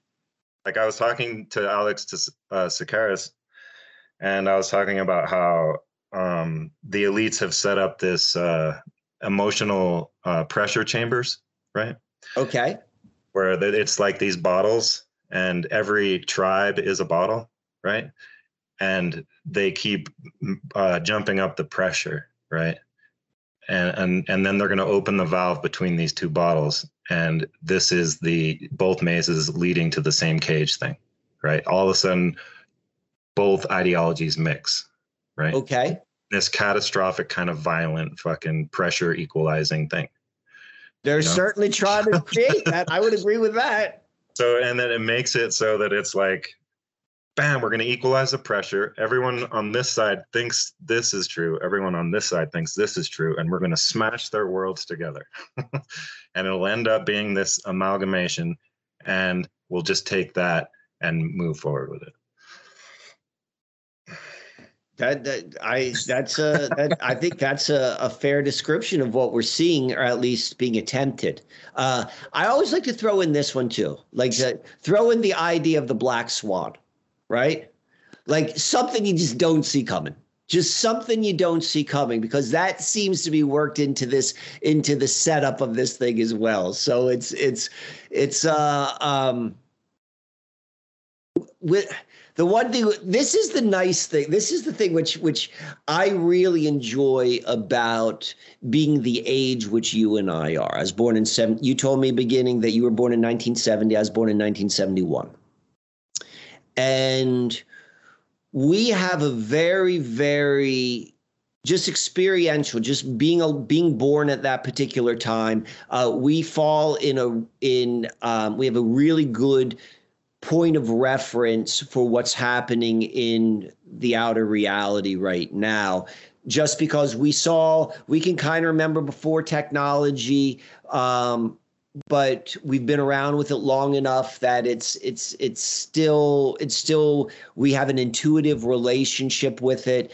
We're not quite so old as a baby boomer, and the perspectives which come through experience, I think, particularly to be able to frame up what we're witnessing collectively is immensely valuable. So I'm grateful that you put this call together and that we get to share it the way we do. I do have one last question for you, which has been, burning in the back of my mind this entire time. Sure. Where does the ladder, where do the steps go to? Is there a loft up there? Is it like a overlook? Like, what is that? Man, you would trip on this place. You got to come out and visit, man. Have you been to New Mexico? Have you been to New Mexico? I have not, but I have like 4 points of reference in my personal life over the past 4 months. You being the fourth one, pulling me to New Mexico. And so like, I'm tickled. And the fact that just looking at the woodwork and like trying to figure out the lighting, which is coming through that window, like all this stuff. Oh, wow. I could see that. Can you stand up upstairs? Yeah. It's a whole, so my dad is a very interesting guy. This is the first room of the house and it's the second story. He put in 5-6 posts. This is a pentagon, right? He lived in a teepee for 5 years before he built this place. And so the walls slanted in. Right. And he was like, I'm going to build a building where the walls slant out. Just for the sake of it, right? Like yeah. I love that approach. And so it's like this. He was into the sacred geometry. His neighbor was Jim Hurtak. I don't know if you've heard that name. He's like big in the woo-woo areas. Hurtak, is that like the Keys of Enoch? Or yes. And he would drive his old Jeep truck. He had a Jeep truck. It's like Jeep made trucks for a few years. And he was riding with Hurtak. He was telling me the story when I was like 12. And he was like, the road was so bumpy, so bad. And Hurtak just starts going like this. And the suspension just got real easy and floaty. That's what I'm talking about. When you have demonstrated experiences like that, like just to go and like question everything. Yeah, and so the reason I brought that up is because before that top room was on, it was just this room, this pentagon with walls slanting out on stilts. Right, with a deck going around it, and forever it was just, it was like, I'm going to build another pentagon up there. He said, it's forever, and it's up there now. But for a lot of years, it was just plastic on the top, right? And one night, this storm came in. It was blowing like crazy, lightning fucking striking everywhere and shit. And he just had a feeling that Hurtak had brought in this storm, right? And he found out the next day. He was like, Hurtak, he's up on the top holding all his plastic down. He's like holding his plastic in this crazy storm. He's like, Hurtak. He's like 200 meters that way. Is Hurtak still alive? Yeah. But is he still a neighbor? No, he's been gone for 35 years now, but he found out the next day that Hurtak's girlfriend wouldn't, have relations with him, and he was pissed. So he was like, his anger brought in the storm, right?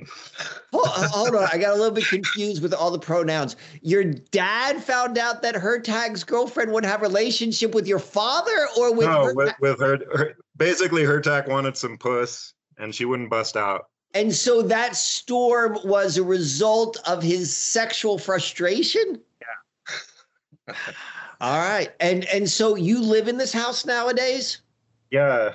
And so, like I was saying, it's like my dad came from Ohio. No, I mean Iowa, basically, after he got out of the Navy with my mom and my older brother, and joined the commune on Llama Mountain, which is where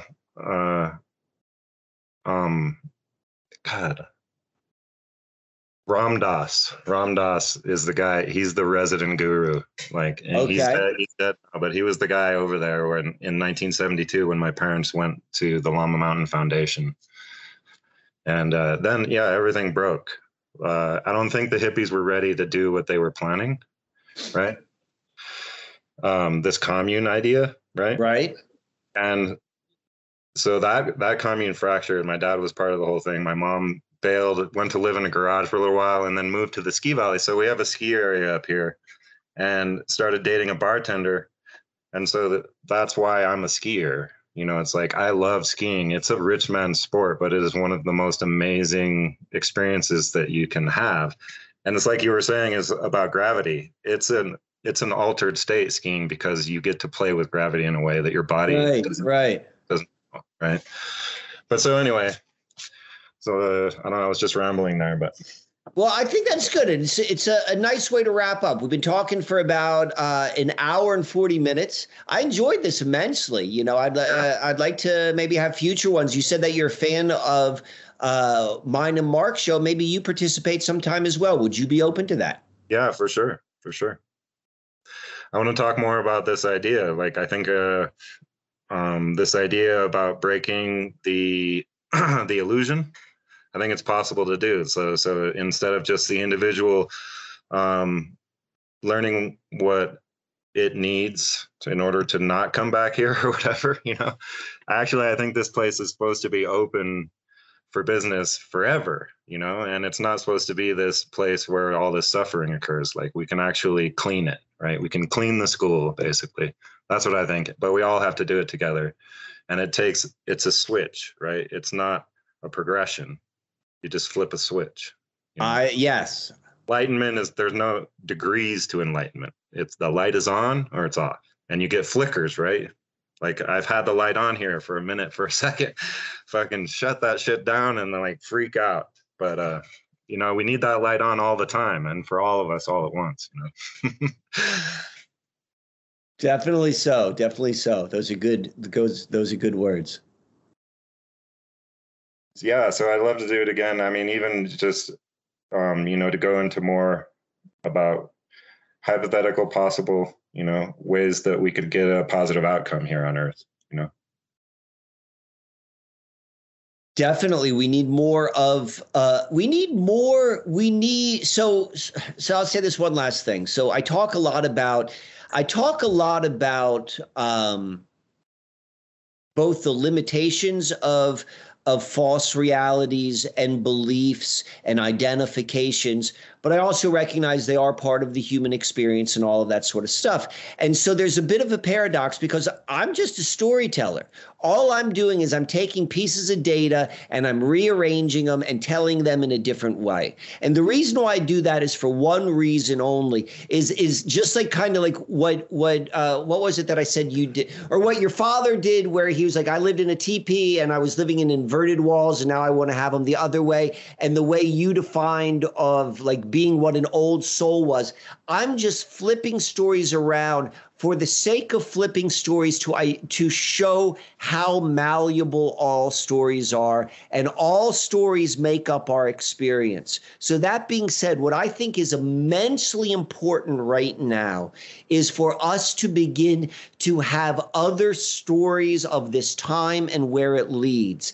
And to me, this is what has to make sense. They have to be grounded on something where we're like, okay, well, at least that we can agree upon. We're like, okay, yes, we'll start right here. May not be that strong. That's why I use history always in my stories. I'm like, you know what? The history might be all bullshit, but we're going to start from there. And it's for the exercise of beginning to see things differently. And I would love to continue to do that, to talk about other ways in which this story ends up. So yeah, I'm all for that, Birch. Yeah. And I'd love to come on out to Taos as well and see you in New Mexico. That's definitely something I want to do sooner than later. Yeah, you would love it. You would fucking love it, man. So right here, we're in this high mountain plateau. We're over a mile high down on the town level, right? And then there's mountains on all sides. And we kind of live in the micro Alps here in northern New Mexico, where So you wouldn't think that in the desert that you would be able to like ski and stuff, but it's pretty crazy. And on this plateau, there's a crack in the basalt that is a mile deep. And so we have this gorge here, right? Okay. That just cuts through this mile deep layer of lava that was poured onto this valley 4.5 million years ago. And then there's a rift valley, so it cracked that lava. And now there's this giant crack in the earth, like 5 miles that way. So you got to check this stuff out, man. You got to. So this is what I'll this one last thing, and then I got a shower because I'm going to a holiday party and I'm super excited because I've been to a holiday party for a while and I love parties. Yeah. So one of the things which I've done here in central Pennsylvania on the Susquehanna River and the 40th parallel is I wrote something called The Rights of the 40th Parallel. And I identified 4 places in this one area, which I kind of identify as being significant based upon a whole bunch of other things, like they're historical based. And I show these places that are nature preserves, and I made maps. And I describe at first what we see both historically and geologically and geographically. And then I transition it into something a little bit more mystical. I'm like, well, yeah, we could look at this in material reality as a reflection of this, which is in the spiritual reality. And then from that, by identifying the locations from a spiritual perspective, I put it in an entire kind of like four location sort of experience. You come here and it's the energy of this, and you can go and have an experience like that. So that being said, one of my favorite things, and what I think that is what I think is important about that is it introduces to the modern contemporary person, like how to kind of have a meaningful, different sort of experience with the land itself. Like it's kind of like that's kind of the feeling. The reason why I like, or one of the reasons why I focus my attention on this one area of the 40th parallel on the Susquehanna River has to do with the work of this Toltec elder by the name of Tlaquiel. And I did not meet Tlaquiel. Tlaquiel came to this area, this exact area, many, many times. He traveled all throughout the world. But this was a very important area based upon how he understood the true history of life which occurred on Earth. But there's another place, and which when you read about where he talks about the Susquehanna River petroglyphs, which is where I am right now, he mentions this one canyon in New Mexico. And I can't think of it off the top of my head. It begins with like a CH. I think it's like maybe to the northwest of Chaco. I'm sorry? Chaco. Probably, yes, Chaco. So he made a link. This guy, Tlaquiel, made a link between this area where I wrote this Rights of the 40th Parallel and then also Chaco Canyon. And I keep on getting all of these pulls to New Mexico. So in my mind, this is what I would like to do. I would like to recreate what I did for the 40th Parallel, and I want to do it over there. And here's the thing. The area where I wrote this, I've never lived here before. I moved here, and 1 year after living here, this is where the story came from. And so I know that that's the truth about Mike. It has nothing to do with like being familiar with the area. It's about being able to see it with fresh eyes. And so this is my birthday wish for myself, because last week was my birthday. Happy birthday. Is that I am going to come out to New Mexico, and I am going to get tours and identifications from people, hopefully from yourself, and begin to see it. And maybe even with the participation from some of the locals who live out there, I would like to go and create another experience or create another kind of like guidebook for how to interact with exactly where you're talking about. And the link between the two is this gentleman who went by the name of Tlaquiel. So that is the image, the story I'd like to go and leave all of the good folks who've been listening along and playing along with us in their minds. Yeah, you might find that when you undertake that mission that you have, right? Which is because I think you should do it, right? Not, you shouldn't just talk about it. You should. I think this. I agree with you. I would not mention it unless it's something I hope to do and plan to do. Yeah. Get ready for like a big bite, bro, because you're gonna bite off a lot if you do that. Well, and that would be part of the thing. That would be part of how this meets me in my journey. Yeah, no, and I would love to. One of the things about me is that I love to like share with people. All right. I went to Art Center. I was kind of that old. I was 30 when I went there, which is for my industrial design degree in Pasadena. Okay. All of the other kids were like 18, right? And so I was the weird old guy trying to help these Korean kids who carry around stuffed animals, But anyway, yeah. So yeah, Chaco Canyon. So they have the sun dagger there. Have you heard about that? I know nothing about Chaco Canyon other than the fact that Tlaquiel has linked the two, and I've been keeping a purposeful ignorance so that I am not influenced. So yeah, I won't say anything then. No spoilers. But this is my first time. What did you call it? The dagger? The sun dagger? Yeah, the sun dagger. So they had this. They were one of the only cultures I've heard you talk about this, which is mapping out the complete cycle of the moon. How long does it take for the moon to go back to where it started from?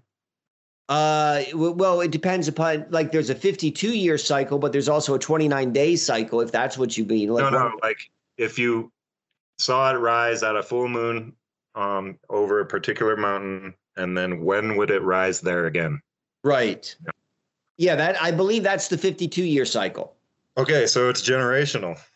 I mean, even if it was 32, which is what I was thinking it was, or even if it was 17 and a half, which is like half the cycle, it's still generational. Like it requires a teacher and a bunch of students for over many, many, many years to do this. They map the complete cycle of the sun, and it's all on the sun dagger. And so not the sun, but the moon. So they got the moon. Wow. Now definitely. Now you're it's funny that the sun dagger is for the moon, but no, it's for both.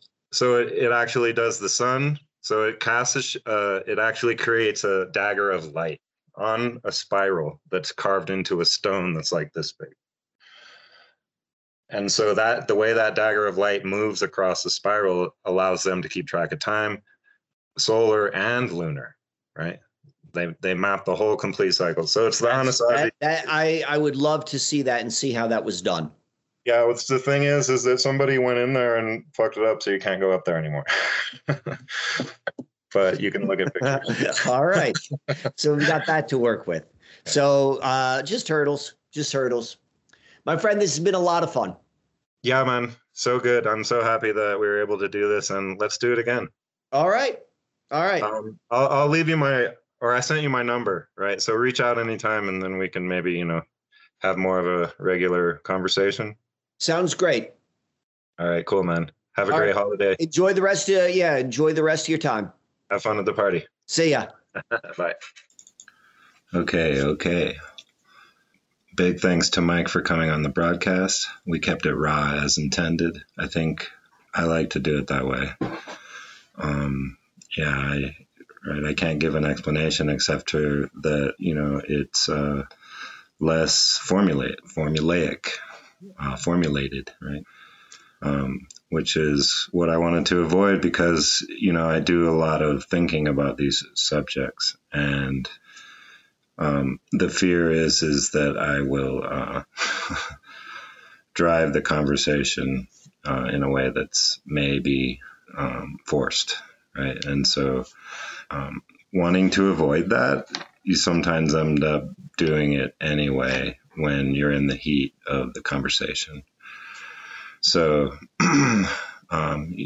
just wanted to let y'all know that I'm aware of that, and that still, though, the way the conversation plays out when it's natural and less structured with talking points is good, I think, and in this case, for sure.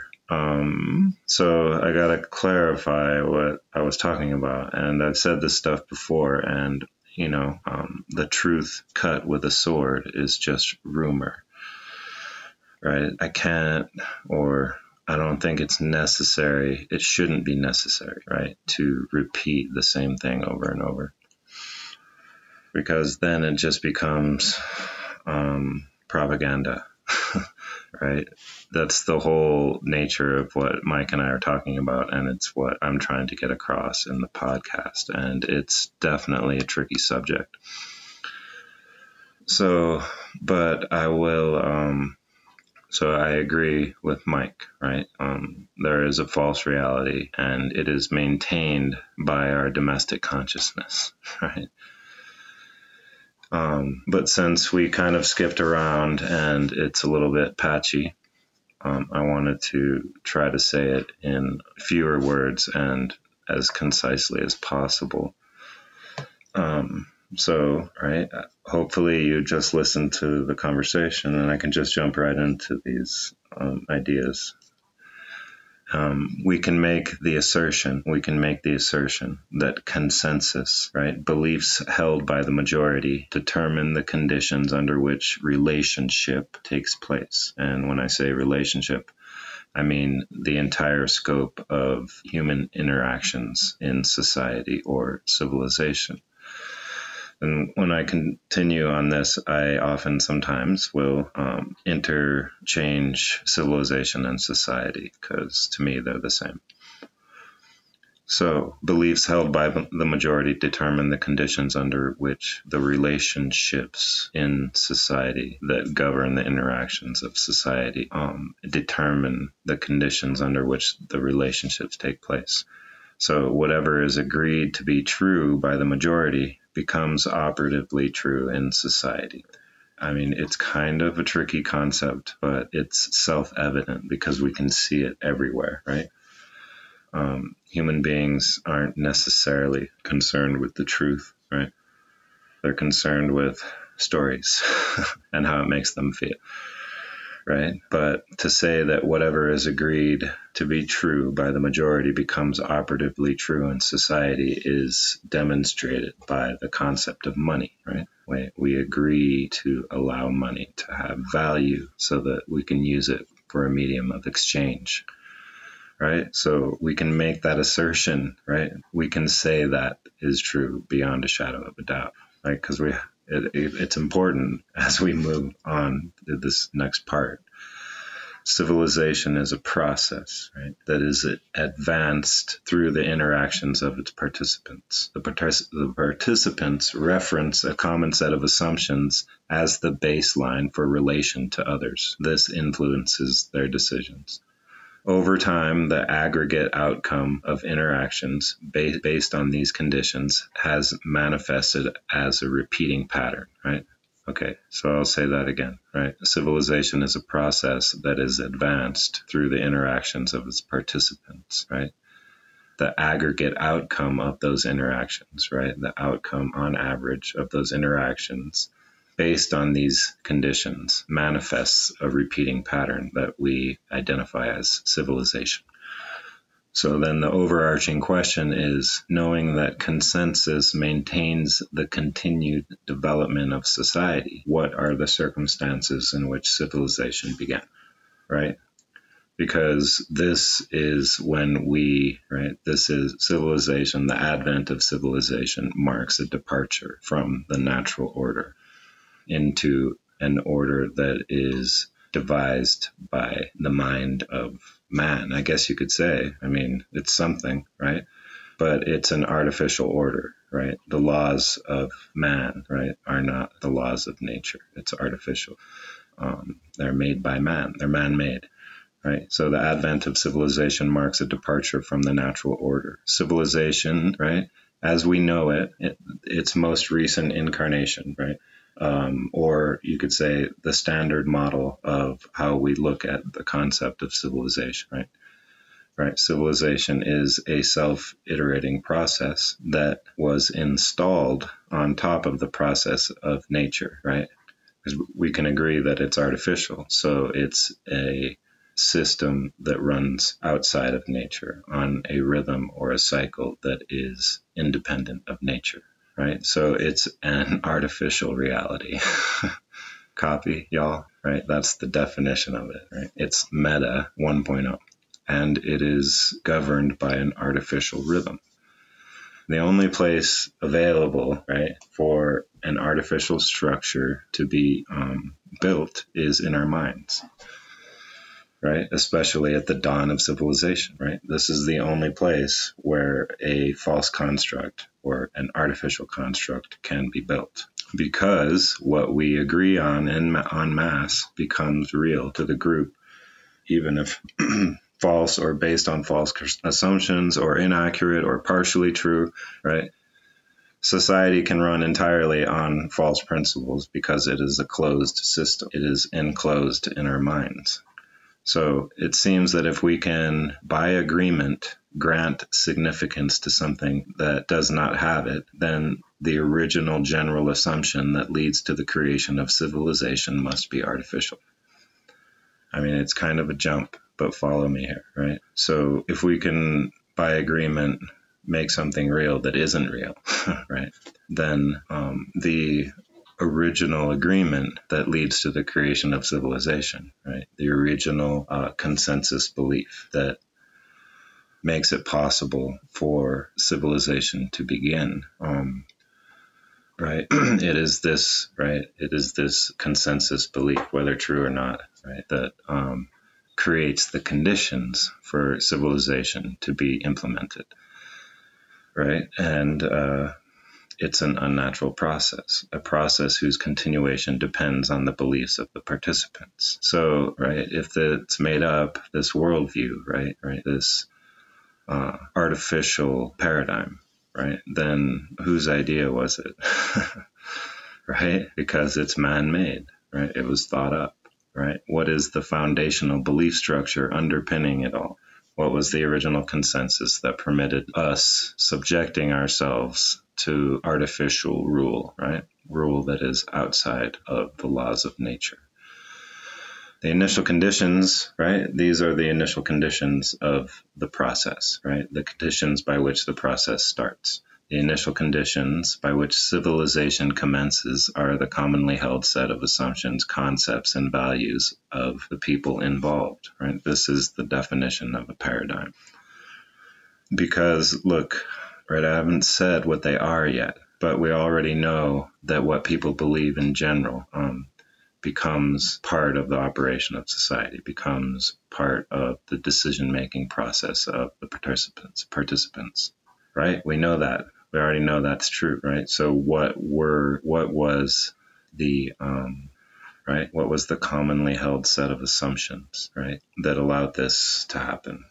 Let's identify the basic assumption of the paradigm, right? And that is that nature is cruel and dangerous, and everyone, right, all people are in competition with each other for a limited supply of life, right? That's the basic assumption.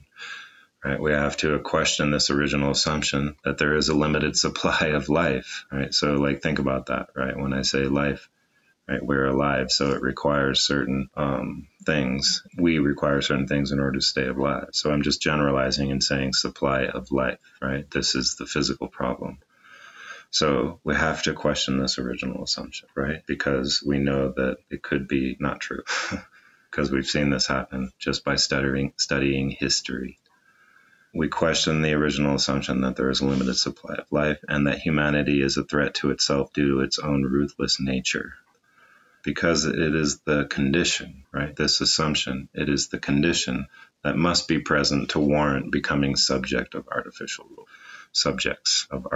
rule, right? This assumption is suspect, right, for a number of reasons. First, we know that consensus belief structure becomes universally adopted because it attains a tipping point in followers. Thereafter, new adherents are just jumping on the bandwagon, right? They're just, everyone else thinks so, so it must be true, right? So it's not based on actual evaluation, right? We know this. Value in society is measured by popularity, not necessarily by actual merit, right? That's another way of saying what I first said, right? That consensus belief structure becomes universally adopted because it attains a tipping point of followers, of number of followers, right? And thereafter it grows exponentially until it becomes everywhere. Everyone thinks it, right? And so value, right? in society is measured by popularity, right? This is the concept of credibility and not necessarily actual merit. This makes it possible to create the perception of value through promotion or conditioning.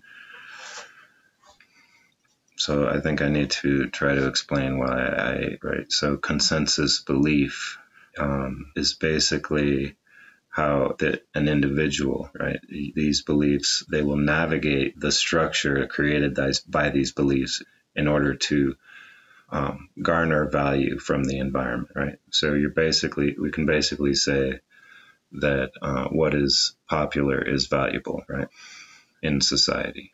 So that's how I was able to say that, right, value in society is measured by popularity, not necessarily actual merit, because we can see that a lot of popular things are shit, right? And we know that they're popular because the perception of value can be manipulated, right, by conditioning the mind over time with promotion, right? Sustained reinforcement, right? Or programming, conditioning, right? I mean, I don't have to say anything more than that. It should be very fucking clear, right? Okay? This is a feature of society, right? This manipulation of the perception of value, right? We can make something seem popular and then it becomes popular. Or we can make a popular thing seem like it's losing its, like it's running out, right? Like it's selling out. Right? We can manage the supply of something. So this is what I'm getting at, right? This is a feature of society dating back to the dawn of civilization, right? This conditioning, this programming, this sustained reinforcement, this promotion of a concept or promotion of a way to determine value, right? So this original assumption, right, that there's a limited supply of life and that we're in competition for it, right, it's suspect. It's suspect. Another reason it's suspect is the fact that, right, I was just mentioning this, that the diminishment in quantity of a popular supply increases its price. And who benefits from a spike in demand? The owner of the supply. Right? A cost that increases with demand. So how do you increase demand, right? By creating the appearance of a limited supply. I mean, do I have to bring up the obvious fucking example? No, I'm not going to bring it up, right? Because you're already thinking of it, right? What is an example where the supply of something is artificially limited in order to drive its price, right? Nearly fucking everything we buy. Oil, diamonds. Okay, fuck, I said it. Right? So, right, who benefits from a spike in demand, right? The owner of the supply, right? And civilization is an offer, right? From someone who controls the supply, right? It's an offer of life at a price, right? A cost that is outside of the accounting system of nature, right? Civilization is an offer of life at a price, right? And the cost is determined by the demand, right? And the demand is created by conditioning, right? So we are conditioned to accept the conditions, right? We're being sold a version of something, but not the actual thing, right? That we already possess. So it's like, and it's tricky to talk about, right? Because it's self-fulfilling, right? If people see a supply being depleted, it creates a cascade of overwhelming demand. Hello, right? I mean, we can see examples of this all over the place, especially in the last couple of years. And we're going to see it more, right? Right. And this is what's going to, right, make the offer more attractive this time around, right? Can you see what's happening? Okay, so it's pointless to talk about the danger of our conditioning, though, right? But I'm doing it. But really, I'm talking and not necessarily the danger, because that toothpaste is out of the tube, right? This process has been running for thousands of years, right? It's the original artificial reality, right? We are already conditioned, and the process is working on us and has been for a very long time, right? So it's silly, right, to talk about the danger of conditioning because it's done. right? We're here. But let's say that it's false, right? That the assumption is false, right? That the condition is false. That life is not limited, but unlimited, that it is not human nature to prey on its self. If it is false, then it is an engendered condition, right? And not our nature. If our so-called violent and selfish nature is a fabrication, right, then there's nothing wrong with us. We don't need to be fixed. We don't need an upgrade. Right? A wolf does not betray its nature by killing. It plays out the promulgation of its species, interdependent with and within its ecosystem, without question. Culture, right, talking about the difference here between human being and an animal, right? Culture does not manifest as a feature of a species if its nature is entirely motivated by preservation of the self, right? Culture does not manifest as a feature of a species if its nature is entirely motivated by preservation of the self, self-preservation. Culture is a development, right? Is a feature that has been developed because collective creation of value preserves the group. Copy. For a human to be of value to others is a very effective strategy, and it's hardwired into us. We had culture before the process of civilization began, which means that cooperative interaction was part of who we are before civilization started, right? And another way to say that is that cooperative interaction is more prevalent, right, on aggregate over time than competitive interaction, right? It is a more effective strategy, which is why more people adopted it, which is why it is our nature. You see where I'm going with this? Seeing competition as the driving force behind progress is the same limited supply outlook, right? Cooperation promotes living, right? Not trying not to die. It promotes trying to live.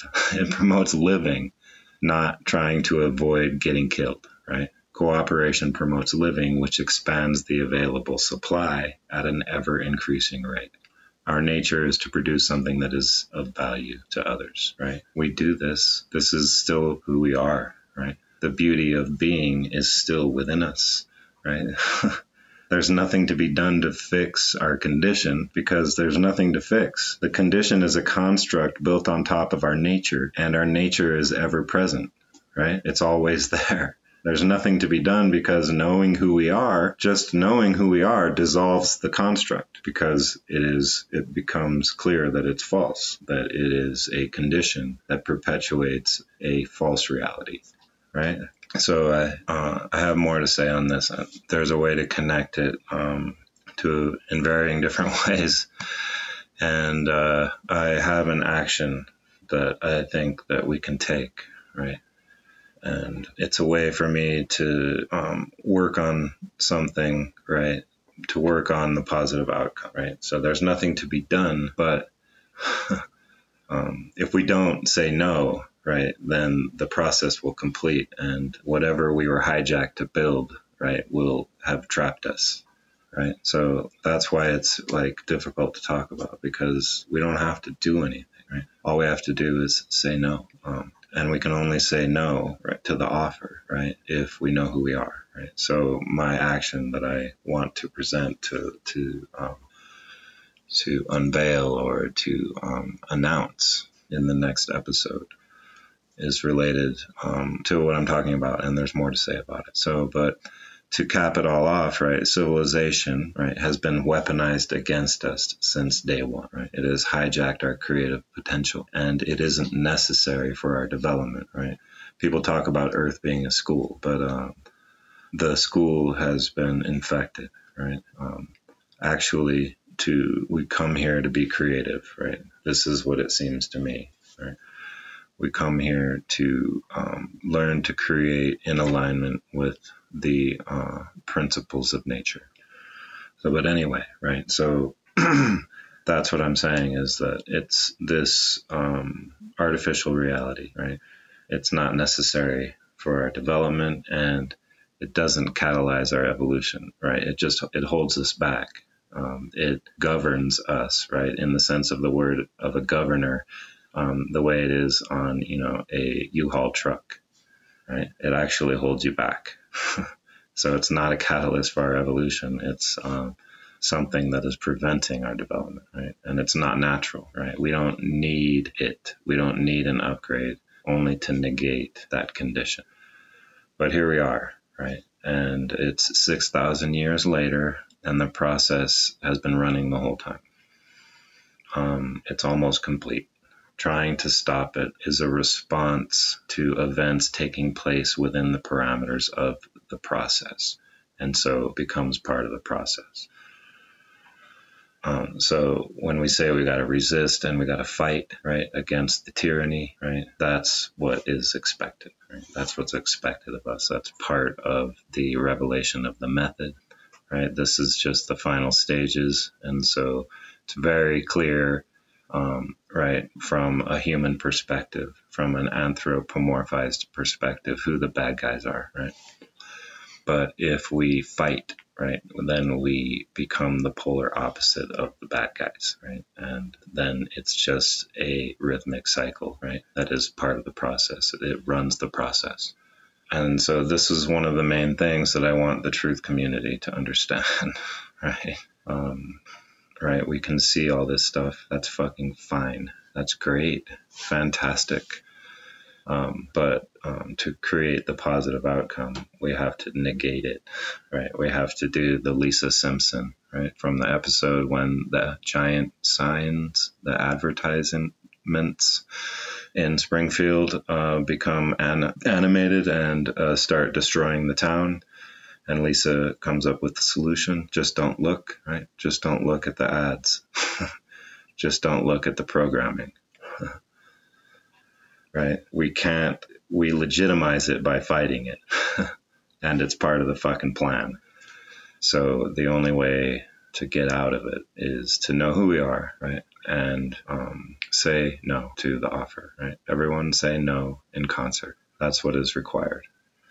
And it's not a thing that, okay, if we do this, then we start this breakaway civilization and it'll slowly, people will start to come to it and it'll reach a tipping point and then it'll fucking flip. Nope.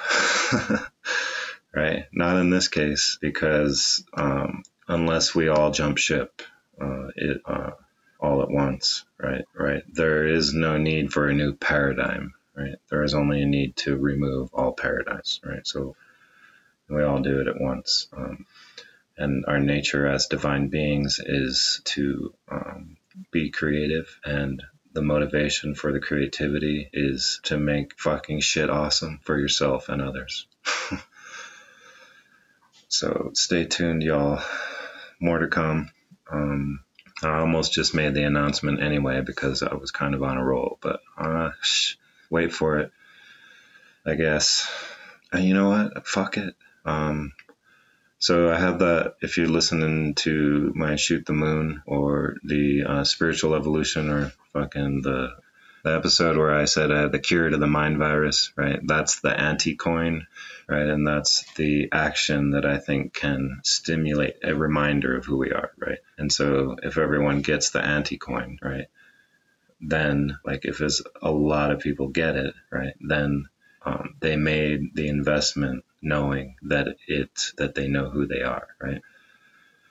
So I'm gonna offer an NFT, right? It says the anti-NFT, right?